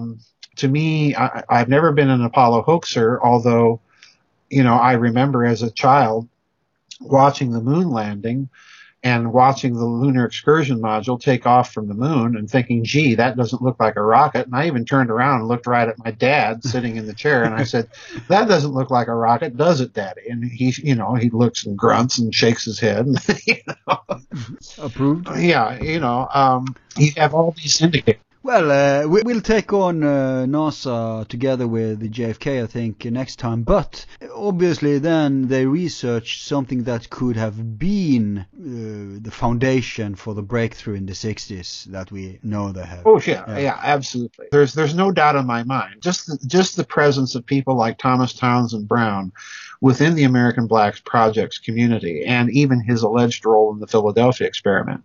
It's not just the Nazis, Americans aren't stupid either. It's not just the Nazis working on all this advanced stuff. It's clearly going on in this country and going on from a relatively early period. When was the Philadelphia experiment? 1943. Okay, so even that early they may have been onto something. Sure, yeah. I took great pains in my book, Secrets of the Unified Field, to point out that you don't have to go to fantastical stories about the Philadelphia experiment. You can look at people like Arnold Sommerfeld, a colleague of Albert Einstein, a personal friend of his, who's proposing some of these wild ideas about invisibility and radar invisibility and so on and so forth. So it's not, nothing that the Nazis were doing is really all that unusual when you look at some of the counterparts that are being proposed as advanced research projects in this country during the war.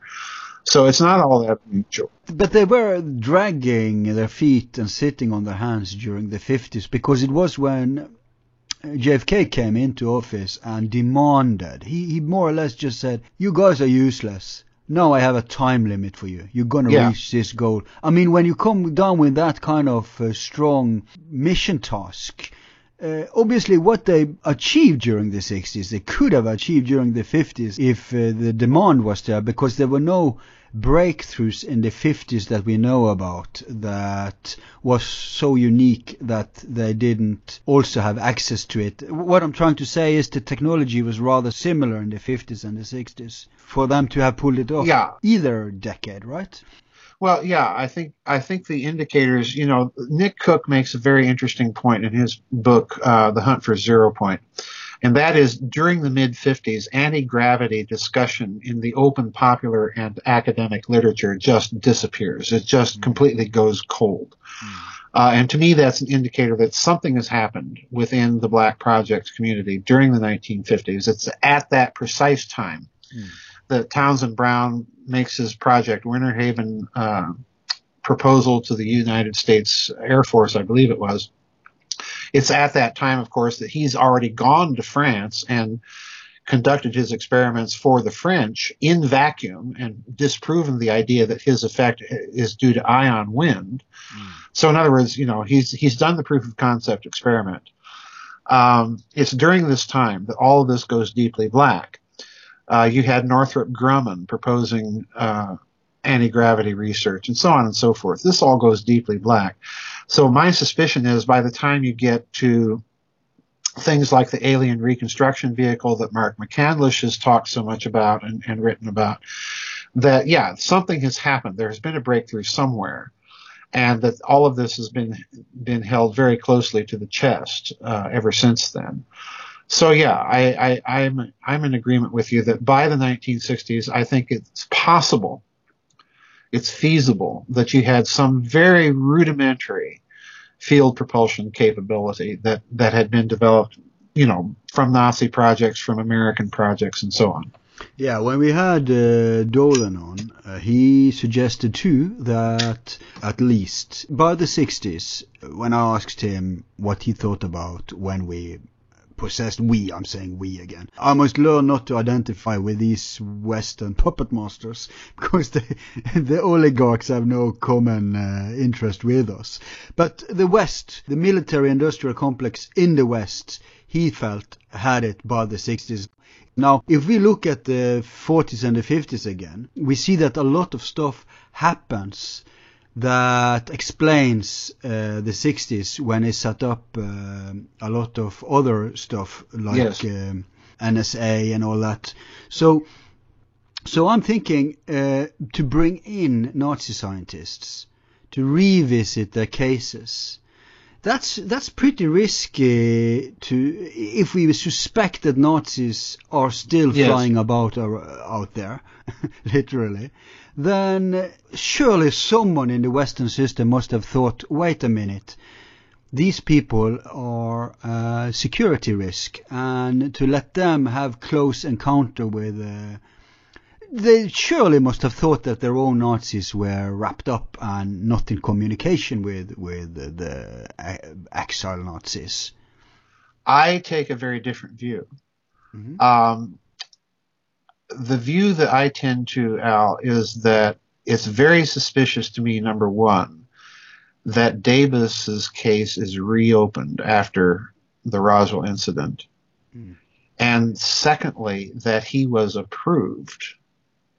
So my suspicion is rather that the U.S. Army counterintelligence was rather low on the totem pole in the pecking order, and that pressure was applied from within the national security establishment, from very high up, to allow these scientists to continue in their positions and even to subsequently go on and assume some positions of tremendous responsibility like Davis eventually did. And simultaneously with this, we know that the Israelis stopped looking for Hitler and started to get cold feet during the 50s and the 60s. Yes.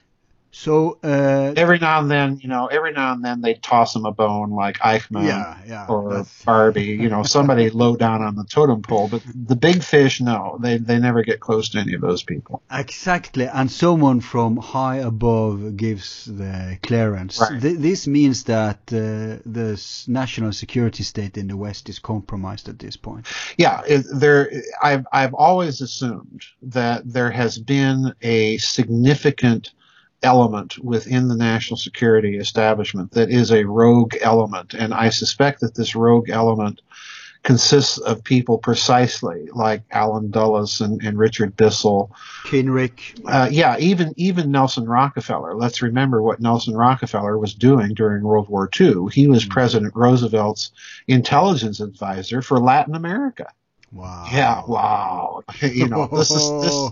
Yeah. Yeah, and that's a connection right there, man. Lo and behold, that's a connection right there because, where's Martin Bormann cashing his check in the 1960s other than a Rockefeller bank? So, I suspect there's a rogue element. I call it the Sullivan and Cromwell crowd of this group of people in and around the firm of Sullivan and Cromwell, like the Dulles brothers that become so significant members of the national security establishment. Well, let's look at these people. These are the people that during the height of World War II are secretly trying to negotiate with the Nazis to end the war in the West. And of course, Roosevelt learns about it and cashiers the whole idea. Roosevelt has his own deep, dark skeletons in his closet, people like Harry Hopkins and Harry Dexter White. People like this. Yeah, but he's a leftist after all. Yeah, he's a leftist after all, and he's got lots of radical leftists in his administration. That's another part of the story. Yeah, that's the direction his skeleton goes. But if you look at his successor, Truman, so he was a Ku Klux Klaner. Well, not only that, but the real important story here is that Truman, and I go into this in the third way a bit. I'm kind of preparing. I haven't read it yet. Looking forward. You have to look at that very carefully because Truman inherits a security nightmare from Roosevelt. I mean, it's very clear that he inherits a security nightmare. Vis-a-vis the Soviets, not vis-a-vis the Nazis. Vis-a-vis the Soviets, not the Nazis, right. And on top of that, the Sullivan and Cromwell crowd has already negotiated with the Nazis to turn over their entire military intelligence operation to them. So, and that I don't think Truman was ever adequately apprised of, what was going on with all of that. So, he's inherited the security nightmare at the end of the war. And of course, this spills over House Un-American Activities Committee, Alger Hiss, Richard Nixon, Senator McCarthy. All of these people are pointing all of this out, And the whole post-war period is just this seething cauldron of all these investigations, into the infiltration of the federal government, be it communists with McCarthy or mafia with all of the congressional committees looking at the mafia. All of this stuff is going on. So, I do think that there's this rogue element within the national security establishment, and it consists precisely not only just of outright Nazis, but of their sympathizers and the financiers, and so those who thought that Hitler could be controlled and used as a weapon.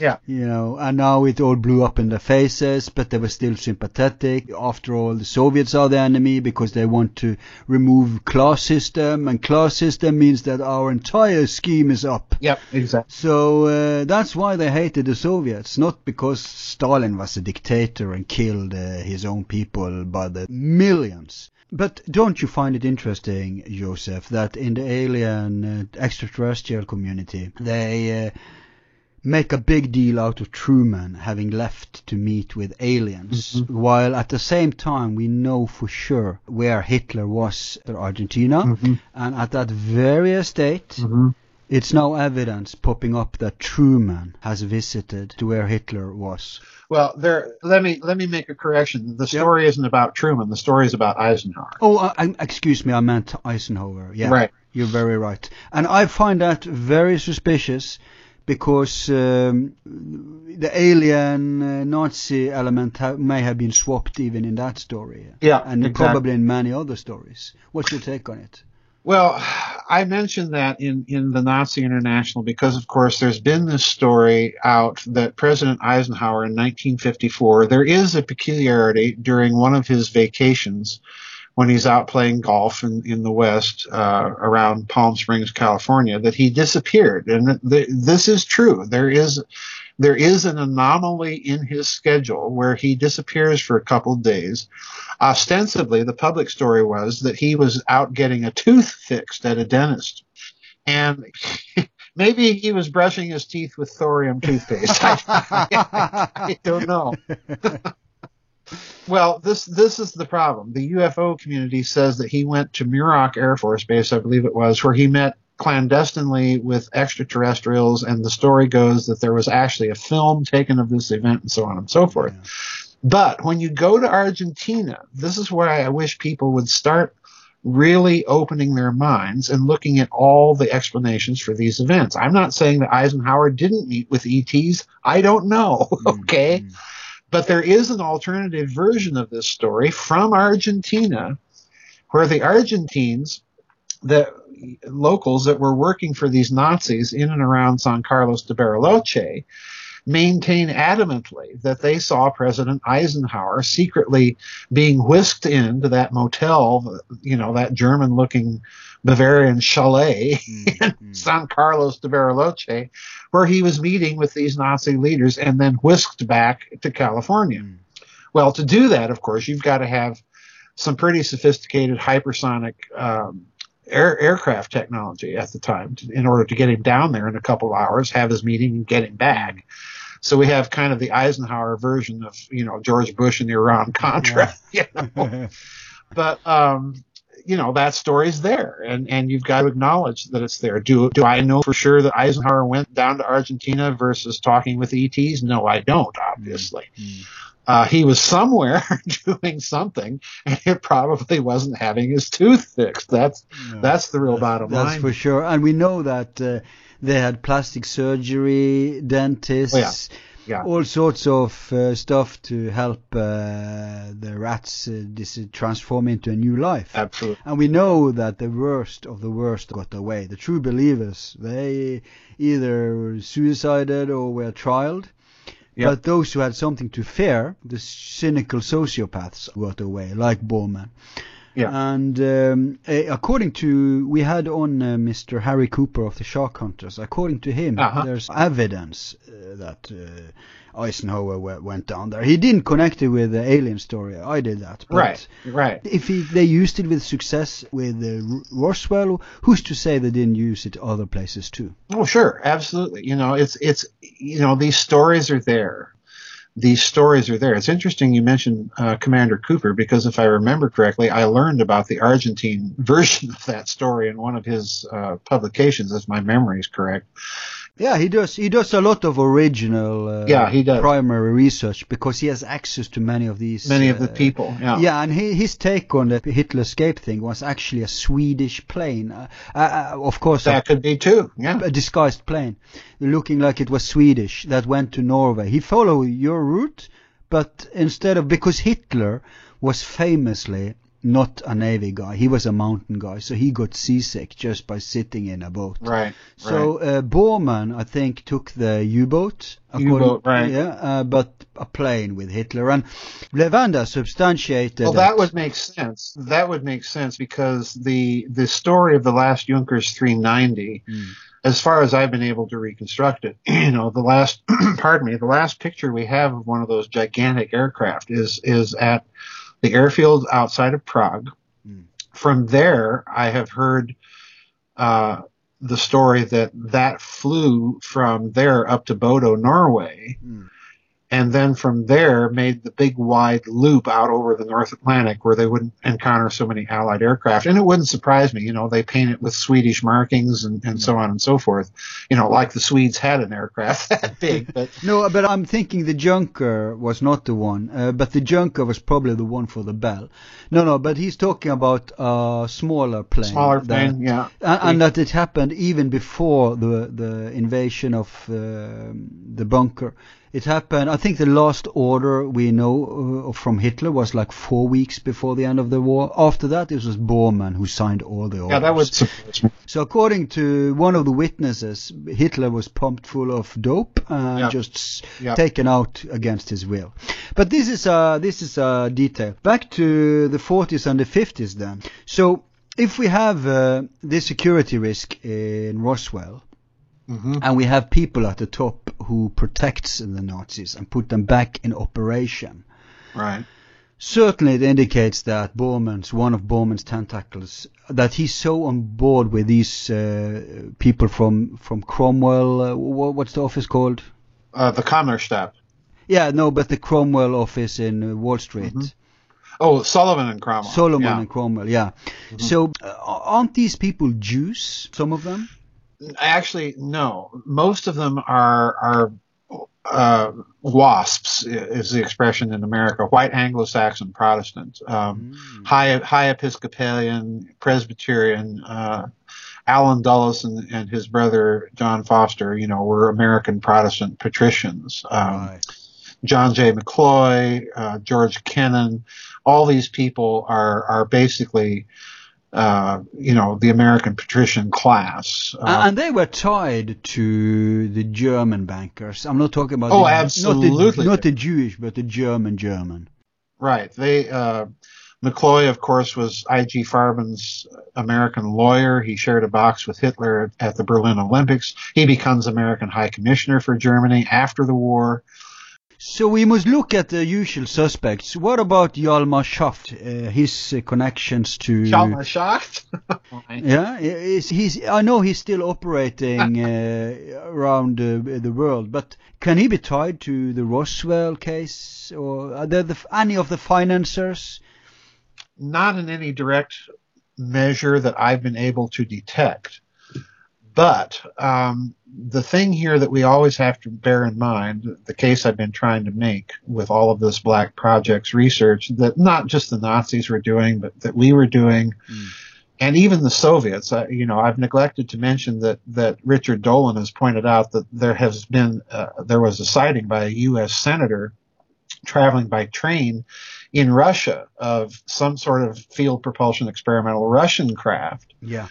That very clearly they wanted him to see, and then pretended that like they didn't want him to see it. Like we've got this stuff too, and we know where it comes from. Diplomatic. A little diplomatic. Sign language. Yeah, exactly. But when you're looking at all these Black Projects, here's the thing that I think we have to remember: the American national security establishment, for all of its many, many faults, did have a strategic problem of just colossal proportions that they were facing at the end of World War II. And we can fault the decisions that they took on moral grounds or other grounds, but the fact remains they were confronted by a communist threat, they were confronted very obviously by a Nazi threat, and they had the UFO problem on top of all of this, where there were genuine UFOs that nobody knew. Where is this stuff coming from, and why are they shutting down flights of our ICBMs? And they're dealing with a threefold strategic threat. And I think they take the decision that they have to, number one, not cave in to whatever implicit threat is coming from off-world. All right. And this means that they're going to want to develop technological parity or near parity with the phenomenon that they're observing. And to do that, they have to set up a Black Projects program, a crash program, like the Manhattan Project. But unlike the Manhattan Project, they know this is going to take much longer, and therefore it's going to need much more money. We have to keep it absolutely secret, you see, so it can't even be really items on the black budget. It has to be so secret that it's not even part of the black budget. Are we entering sources, PSYOPs exactly. area now, that book? Exactly. We are entering the realm of this, what I believe was a post-war hidden system of finance that, again, President Truman put into place, leaving it in the hands of the National Security Council and therefore of the intelligence community. What he essentially does is he puts the intelligence community in the banking business. And Truman, he's so right-wing. He's a former Klansman. Yes. He's the one who's in charge when Hitler is giving safe passage. Yes. I find that interesting. Yes, Truman is a key figure in all of this. There's no doubt. And he's probably one of the last presidents to be fully apprised of all of this stuff, because he had to be. He's the one that's making the decisions that's going to create the national security establishment, that's going to create, as he did, this hidden system of finance. And it's going to last decades. This is the key thing here. He's going to create this hidden system of finance. And that hidden system, as I pointed out in the Covert Wars books, is going to be based in large part on recovered Axis loot. And as I pointed out in San Mateo, you're not going to be able to access all of that loot without the cooperation of the former Axis elites themselves. Yeah. So this is why I think you get in bed with people like Hjalmar Schacht. I mean, this man is a jet-setting intelligence agent provocateur in the post-war period like nobody's business. He shows up in Iran during the overthrow of Mossadegh. He shows up in Indonesia with Sukarno. This guy, he shows up in Egypt and negotiating with Gamal Abdel Nasser and the Saudis and all of this stuff. This guy, I'm convinced, is one of the key financial movers and shakers for this hidden system of finance and all sorts of skullduggery in the post-war world. And when you look at Schacht, it's very interesting to me that Schacht has not only his connections within the Nazi elite. I mean, for crying out loud, you can go online and see pictures of this guy strutting right beside Adolf Hitler. But this guy also had huge, deep connections within the Western central banking system with Montague Norman at the Bank of England, with Benjamin Strong at the U.S. Federal Reserve Bank of New York. This guy was connected. He is the financier of the spin. Yeah, he's the finance of it. Absolutely. He works for Bormann. He works for just about anybody who will pay him and further his agendas. And he's not necessarily a Nazi, but he is a German nationalist. No, but didn't he help finance the defense of Eichmann, I think? Yes, he financed a lot of this stuff. He worked for Bormann, I'm sure. He was ideologically connected also, not just financially. Yeah. But how anti-Nazi can we assume that Truman was? He inherited a war. Right. That, of course, he couldn't give the Germans any clemency at that point, so he had to finish the project. But he kind of came in as the cleaner, and then swiped everything under the rug instead of cleaning up. Yes. That's basically what he did, and I don't think Roosevelt would have stood for it. Well, Truman, like I said, inherited a huge security problem from the Roosevelt administration, principally from all of the very radical left-wing and quite bluntly communist sympathizers, if not outright communists, that were in his government. This is why the whole McCarthy House Un-American Activities Committee thing gets started. But it is Truman. Let's be very clear. And to Truman's credit, it is Truman himself that institutes his loyalty review board vetting of a lot of these Roosevelt holdovers that he inherits. He sets this whole process going. It's not McCarthy. It's not Nixon. It's not Alger Hiss. It's not Whittaker Chambers. It's Truman.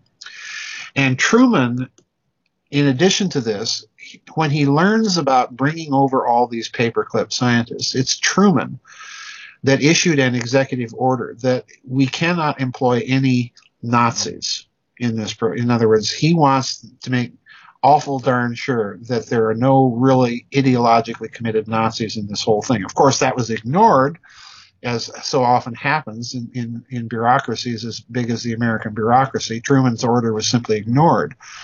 So I don't know. I do think Truman was very well apprised of what he inherits from the Roosevelt administration in terms of, communist sympathizers and radical leftists and so on. I don't think he was probably as well apprised about the Nazi business, because that was a much deeper secret than what he what he knew was going on with the Roosevelt administration. So you think the Cromwell people were not trusting Truman, that they already had their own power base that he didn't control? Yeah. The Sullivan and Cromwell people, to me, it's very interesting. The whole McCarthy episode in this country, I don't think has ever really been examined adequately, not just from the standpoint of that one investigation itself, but also in the context of the other investigations going on in the federal government, in the Congress at the time. And the reason I say that is that with the publication and declassification of the Venona transcripts, there is this move in certain American scholarly circles, both of the left and the right, to reassess what McCarthy was doing and where his sources were coming from.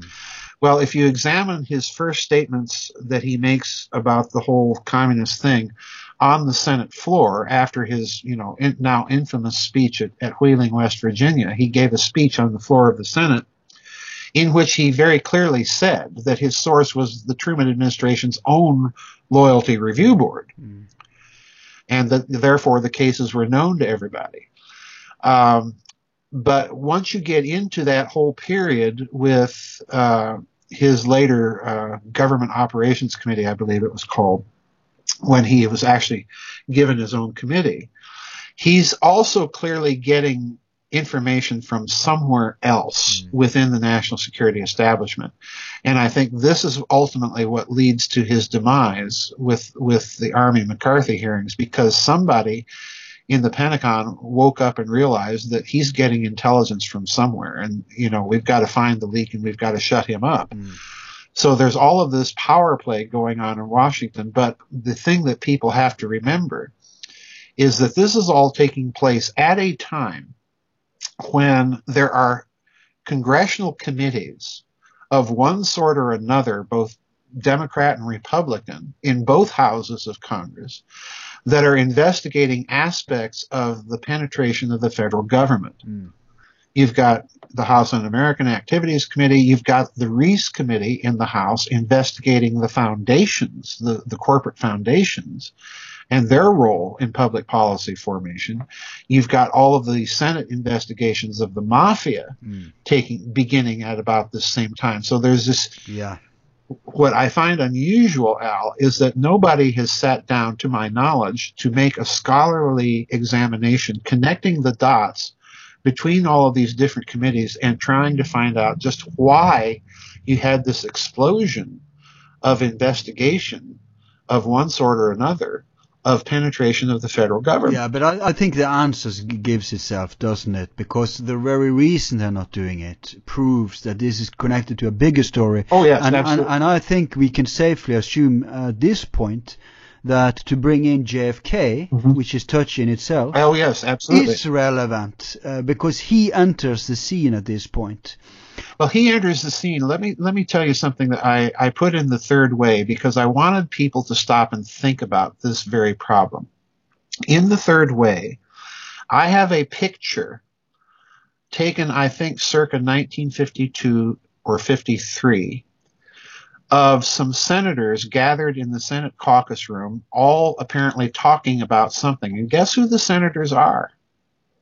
Senator Barry Goldwater, Senator John McClellan, the famous Arkansas senator that chaired so many investigations of the mafia and so on, Senator Joseph McCarthy, the communist scare, Senator Carl Mundt from my home state of South Dakota, Senator John F. Kennedy, and with his back to the camera, his brother Robert, who was, most people forget this, Robert Kennedy was an assistant counsel for Senator McCarthy. Yeah, they were connected via Kennedy's father, right? Well, they were connected directly themselves to him. So in other words, this little picture is an interesting little kind of symbolic tableau of what's going on in this country at the time. Because you have all of these people, John Kennedy probably being the most famous, who are concerned with something that they suspect has been going on in the federal government of a huge nature, that there's penetration of some sort or another, and they're trying to make sense of it. And then, of course, Kennedy becomes president, his brother becomes attorney general, and then Kennedy issues that statement that has been played so much in the ufology community, and I think it's a real document myself, where he orders the CIA to vet all of the UFO files and turn it all over to the Soviets for a joint moon mission with Nikita Khrushchev, Yeah, I think actually Hoagland was the first who alerted me to this, because he talked about this long before it became fashion again in the news, but it has had re-substantiation by the fact that first it was Nikita Khrushchev's son who came out and verified. Sergei Khrushchev. Yeah? Yeah. And now the latest is, it just came out in the news again not that long ago. There were some documents that were released or something, CIA documents, FBI. There have been CIA documents that have been released. Those have been around for a while. It's actually Robert and Ryan Wood, who the CIA document you're talking about was originally a part, if I'm not mistaken, of the Cooper Cantwell documents that they have been vetting and going over. So this has been around for a while, unless it's some different document I'm unaware of. But yes, this has been trotted out again, and it does put yet another. It gives you another data point by which to understand the murder of President Kennedy, because he was very clearly, not only wanting to clean house in the CIA, and I suspect again that, like Truman, he realizes he's inherited a mess. Yeah, he took on everyone, the Nazis, NASA, everyone. Yeah, he took on everyone. He's making a lot of enemies and making them very quickly. And this adds yet another detail to consider, that he's aware that there's a UFO problem, that he knows the CIA is sitting on top of it, and he wants them to go through their files and pull out all the things that don't have national security implications so that we can share it with the Soviets. Yeah, this is Pandora's box, best left for next program, I think. Yeah. How this ties into the 60s, and next time we'll invite you on to discuss the Nazi connections to the Kennedy assassination, but also your book on the Kennedy assassination. Okay. Because we're at the top of the hour here, so we better wrap it up for this time then. Okay. I'm really looking forward to the JFK thing, because there's always stuff there that people haven't touched upon. Yeah, absolutely. So that I think we can. Yeah. So next time, I think we can just continue with the JFK then.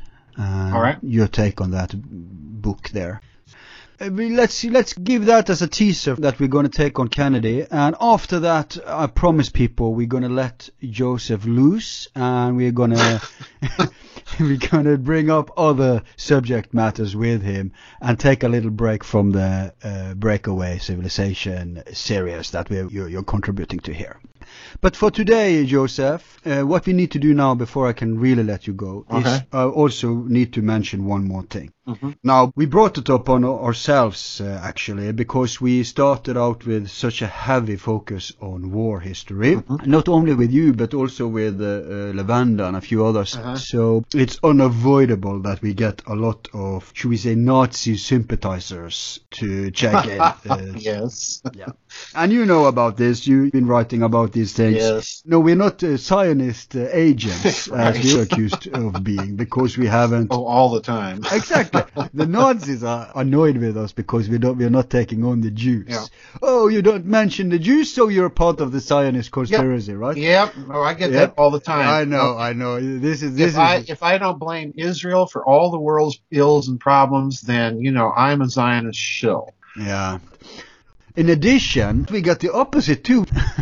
We're on a double fire. We got people who, hey, why are you calling it the Allied myth? Why are you talking so much about the Nazis? And why aren't you condemning them? Why aren't you focusing on the camps? Yep. So because of that, we equipped the Nazis. So we're on the crossfire here, because on the one hand, we got people who say that, oh, you don't condemn the Nazis, you don't talk about all the terrible things they did, or the Holocaust, and blah, blah, blah. Well, we need to say that there's a million shows about that already. If you want to learn about, the torture, about fascism, etc., you're not lacking information. So no, we're not Nazis just because we talk about the Nazis. You haven't touched the Holocaust, therefore you're a Nazi. You haven't touched the Holocaust, therefore you're an Zionist. It's fucked if you do, fucked if you don't. Yeah. So I think it's important that keeping it real is important for us here at the forum. So, yeah, sure. So I was thinking, Joseph, that today we can also spend a few minutes on making our position clear. Sure. My position is very clear, and you probably have no problem making your position. No. And for my part, I'm anti-Zionist, but I'm also anti-Nazi. I'm both, right? Ah, same here. So I just want to say first, for the forum's sake, we do not appreciate any totalitarian regime. We are freedom lovers. That's why we boldly explore any topic whatsoever, right, including revisiting old established stories. And sure, there's probably a lot of stuff wrong about the Nazis. A lot is war propaganda. We're trying to unravel it here truthfully. Yeah.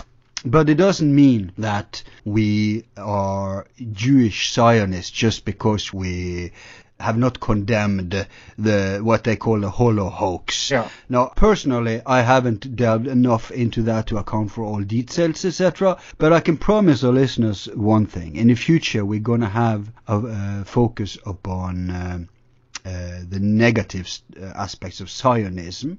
So we're going to be critical later. We're going to get around to where we can mention, the bad stuff that Zionists do. Sure, why not? Just as we have critical programs on Nazi, we're also going to criticize Zionism. And we're also going to have more focus upon the negative aspects of fascism. So anyone who are a detriment to humanity will hear it. Because I think we're playing right into the hands of those, because the anti-Semitism is so much bigger than I realized. Oh, it is. It's huge. It's unreal. It's the 30s all over again. Yeah, it is. I notice it now. It is. After having started these war programs, I'm kind of amazed how much Jew bashing is around. Oh, yes. I get this all the time, Al.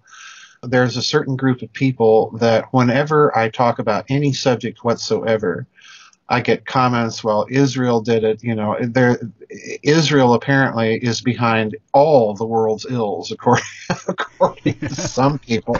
Absolutely, even Islamism. Yeah, even Islam is a Jewish plot, Yeah. And it's notions like it's the Jews. Yeah, it's the Jews. Who are the Jews? Who are the Jews? Well, we could go on and on about these topics, yeah. But I get this complaint that I don't talk about Zionism enough. Well, I'll tell you why this angers me. Mm-hmm. I'm probably one of the few people out there that has drawn attention again to the statements of Max Nordau at the 10th Zionist Congress that the Holocaust was being planned before World War I. Mm. And I produced the quotations, I produced the sources, which were actually exposed by a Jewish playwright, a rather famous one in this country by the name of Ben Hecht. So the anti-Zionist scholars very often are Jews themselves. Mm. And, this quotation has gone right over people's heads as to the significance of what it is asserting and when it's asserting it. So, I don't understand, these people that criticize all the time when you've handed them a huge fact that you'd think that they'd run with, but they're the ones ignoring it, which makes me suspicious of them. So, right. Yes. So yeah, you get this all the time. I had a Jewish brother-in-law. He was very, very sweet man. He was very good to my sister. We actually talked about these things, about Zionism and the effect and it's something that there's so much hatred out there. There's so much ill will, and it's usually coming from people that are not very well informed. Yeah. So, I just ignore them. That's the only thing you can do. You can't argue calculus with people that haven't learned algebra. Good point. So, that's the way I view them. Yeah, we've tried a little, but at least we made it clear where our position is. And I'm definitely not pro-Zionist, and I'm definitely not pro-Nazi. No, exactly. You know, as I said on George Ann Hughes' show years and years ago, that if you look at real rabid radical Zionism, it's essentially a race cult, just like Nazism was. Exactly. And you know, that's about as far from my And it's so silly because they realize that you can't brand every German as a Nazi. No, of course not. You can't brand every Jew as a Zionist or every Muslim as a terrorist. You know? Yeah, but they don't realize that every Jew is not a Zionist. Right. And when they say stuff like the Jews did it, the Jews are behind it, you have to think about the few you know. Right. And certainly the few Jews I know, and there's not many Jews left up here, but the few I know are anything but the powers that be. World plotters. Yeah, I mean, they wish. They wish they were part of a plot to take over the world. Yeah. Well, you know, you can go on and on about this. It is true. You know, it's a fairly well-known historical fact that many of the early communist leaders were basically secularized Jews. So, you know, this is not new. It's really the interpretation that you put on these types of things. And I think that, it's much deeper than simply trying to attribute it all to Zionism or what have you. Or to Jesuits, or Illuminati, or Satanists. Or Masons, or Satanists. Yeah. Those people are certainly out there. They certainly have had an influence, but you need careful scholarship and research to kind of wade through it all. So, you know, I'm only one man. I can only do so much in a lifetime, you know, as anybody else. And there are other people researching in that field, and, you know, I just leave it to them to do it. Exactly. I mean, if you were researching just mainstream topics, I could understand you being accused for not giving attention to this or that, but you have your hands full as it is with exotic and groundbreaking research, so I don't get it. And you have been named in the criticism under several videos. Oh, yeah, we belong to, what do they call it, the Goy elite. Yeah. If you're not Jews, we're helping them. Yeah. Now, I wanted to address it. I wish I was part of the elite. I wouldn't fret all my financial woes. But anyway, go ahead. Where are the, you know, I'd appreciate if either Odessa or the World Zionist would give us some money here so we could propagate for them. Either way suits me fine. But no, we'll stay on topic and be truth seekers, and these simpletons who at least are proving them wrong when they say that you don't dare to mention the Jews. We can't discuss Jews today, but no. At least I proved them wrong today. No, you know, as I've said, I pointed all this out in a little book called Yahweh the Two-Faced God. It's a huge story, and I've also told certain people that if you really dig into the story, you're going to find some very, very troubling things. You know, if they have the nose and willingness to do the hard research and to start connecting dots, which I haven't seen from them. So, you know, I'm sitting back here. If I ever get around to writing that book, I'm sitting back there just holding all these cards in my hand, kind of laughing, watching at all these people, you know, with their silly Zionist conspiracy theories. They're not willing to dig, and they're not willing to look at the facts that are out there and understand the significance of them, or even remotely begin to attend to them. Yeah. No, so last thing to say about that is that first of all we've proven the simpletons wrong by mentioning the Jews now. Second of all, neither of us have this simple view that there's one group in charge of everything. No. If anything, I'd say that you have. On the contrary of tracking a racial or a religious line, if anything, you've tracked a philosophical line that we can connect to these things that go back in time. But we'll have you on for shows regarding that when we come around to the antediluvian. Now, thanks a lot for coming on again so shortly after the conference. My pleasure. Thanks for having me back on, Al. Okay. Take care then. You too, Al. Yeah, talk to you soon. All right. Bye-bye.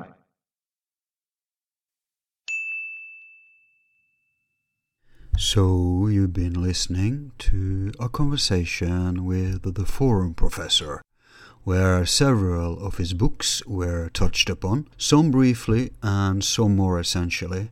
Specifically, Nazi International, the Nazis' post-war plan to control finance, conflict, physics and space from 2009, Roswell and the Reich, the Nazi connection from 2010, Sources, Swastikas and PSYOPs, a history of a breakaway civilization, hidden aerospace technologies and psychological operations from 2012, Covert Wars and Breakaway Civilizations, the Secret Space Program, Celestial PSYOPs and Hidden Conflicts, 2012, and finally Yahweh, the Two-Faced God, Theology, Terrorism and Topology, also from 2012.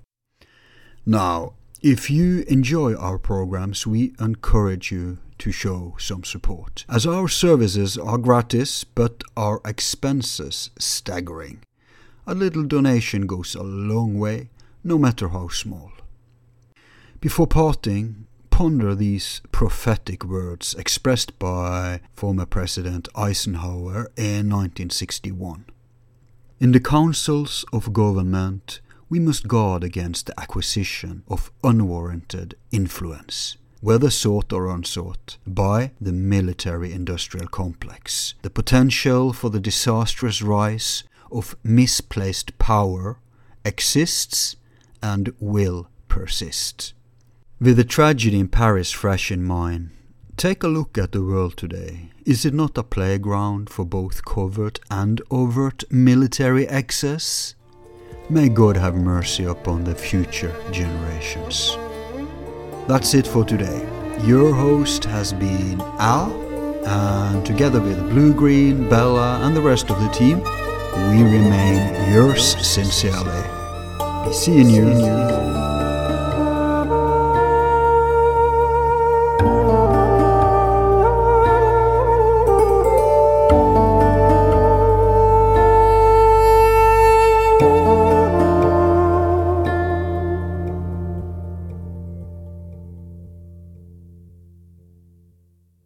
Who is number one?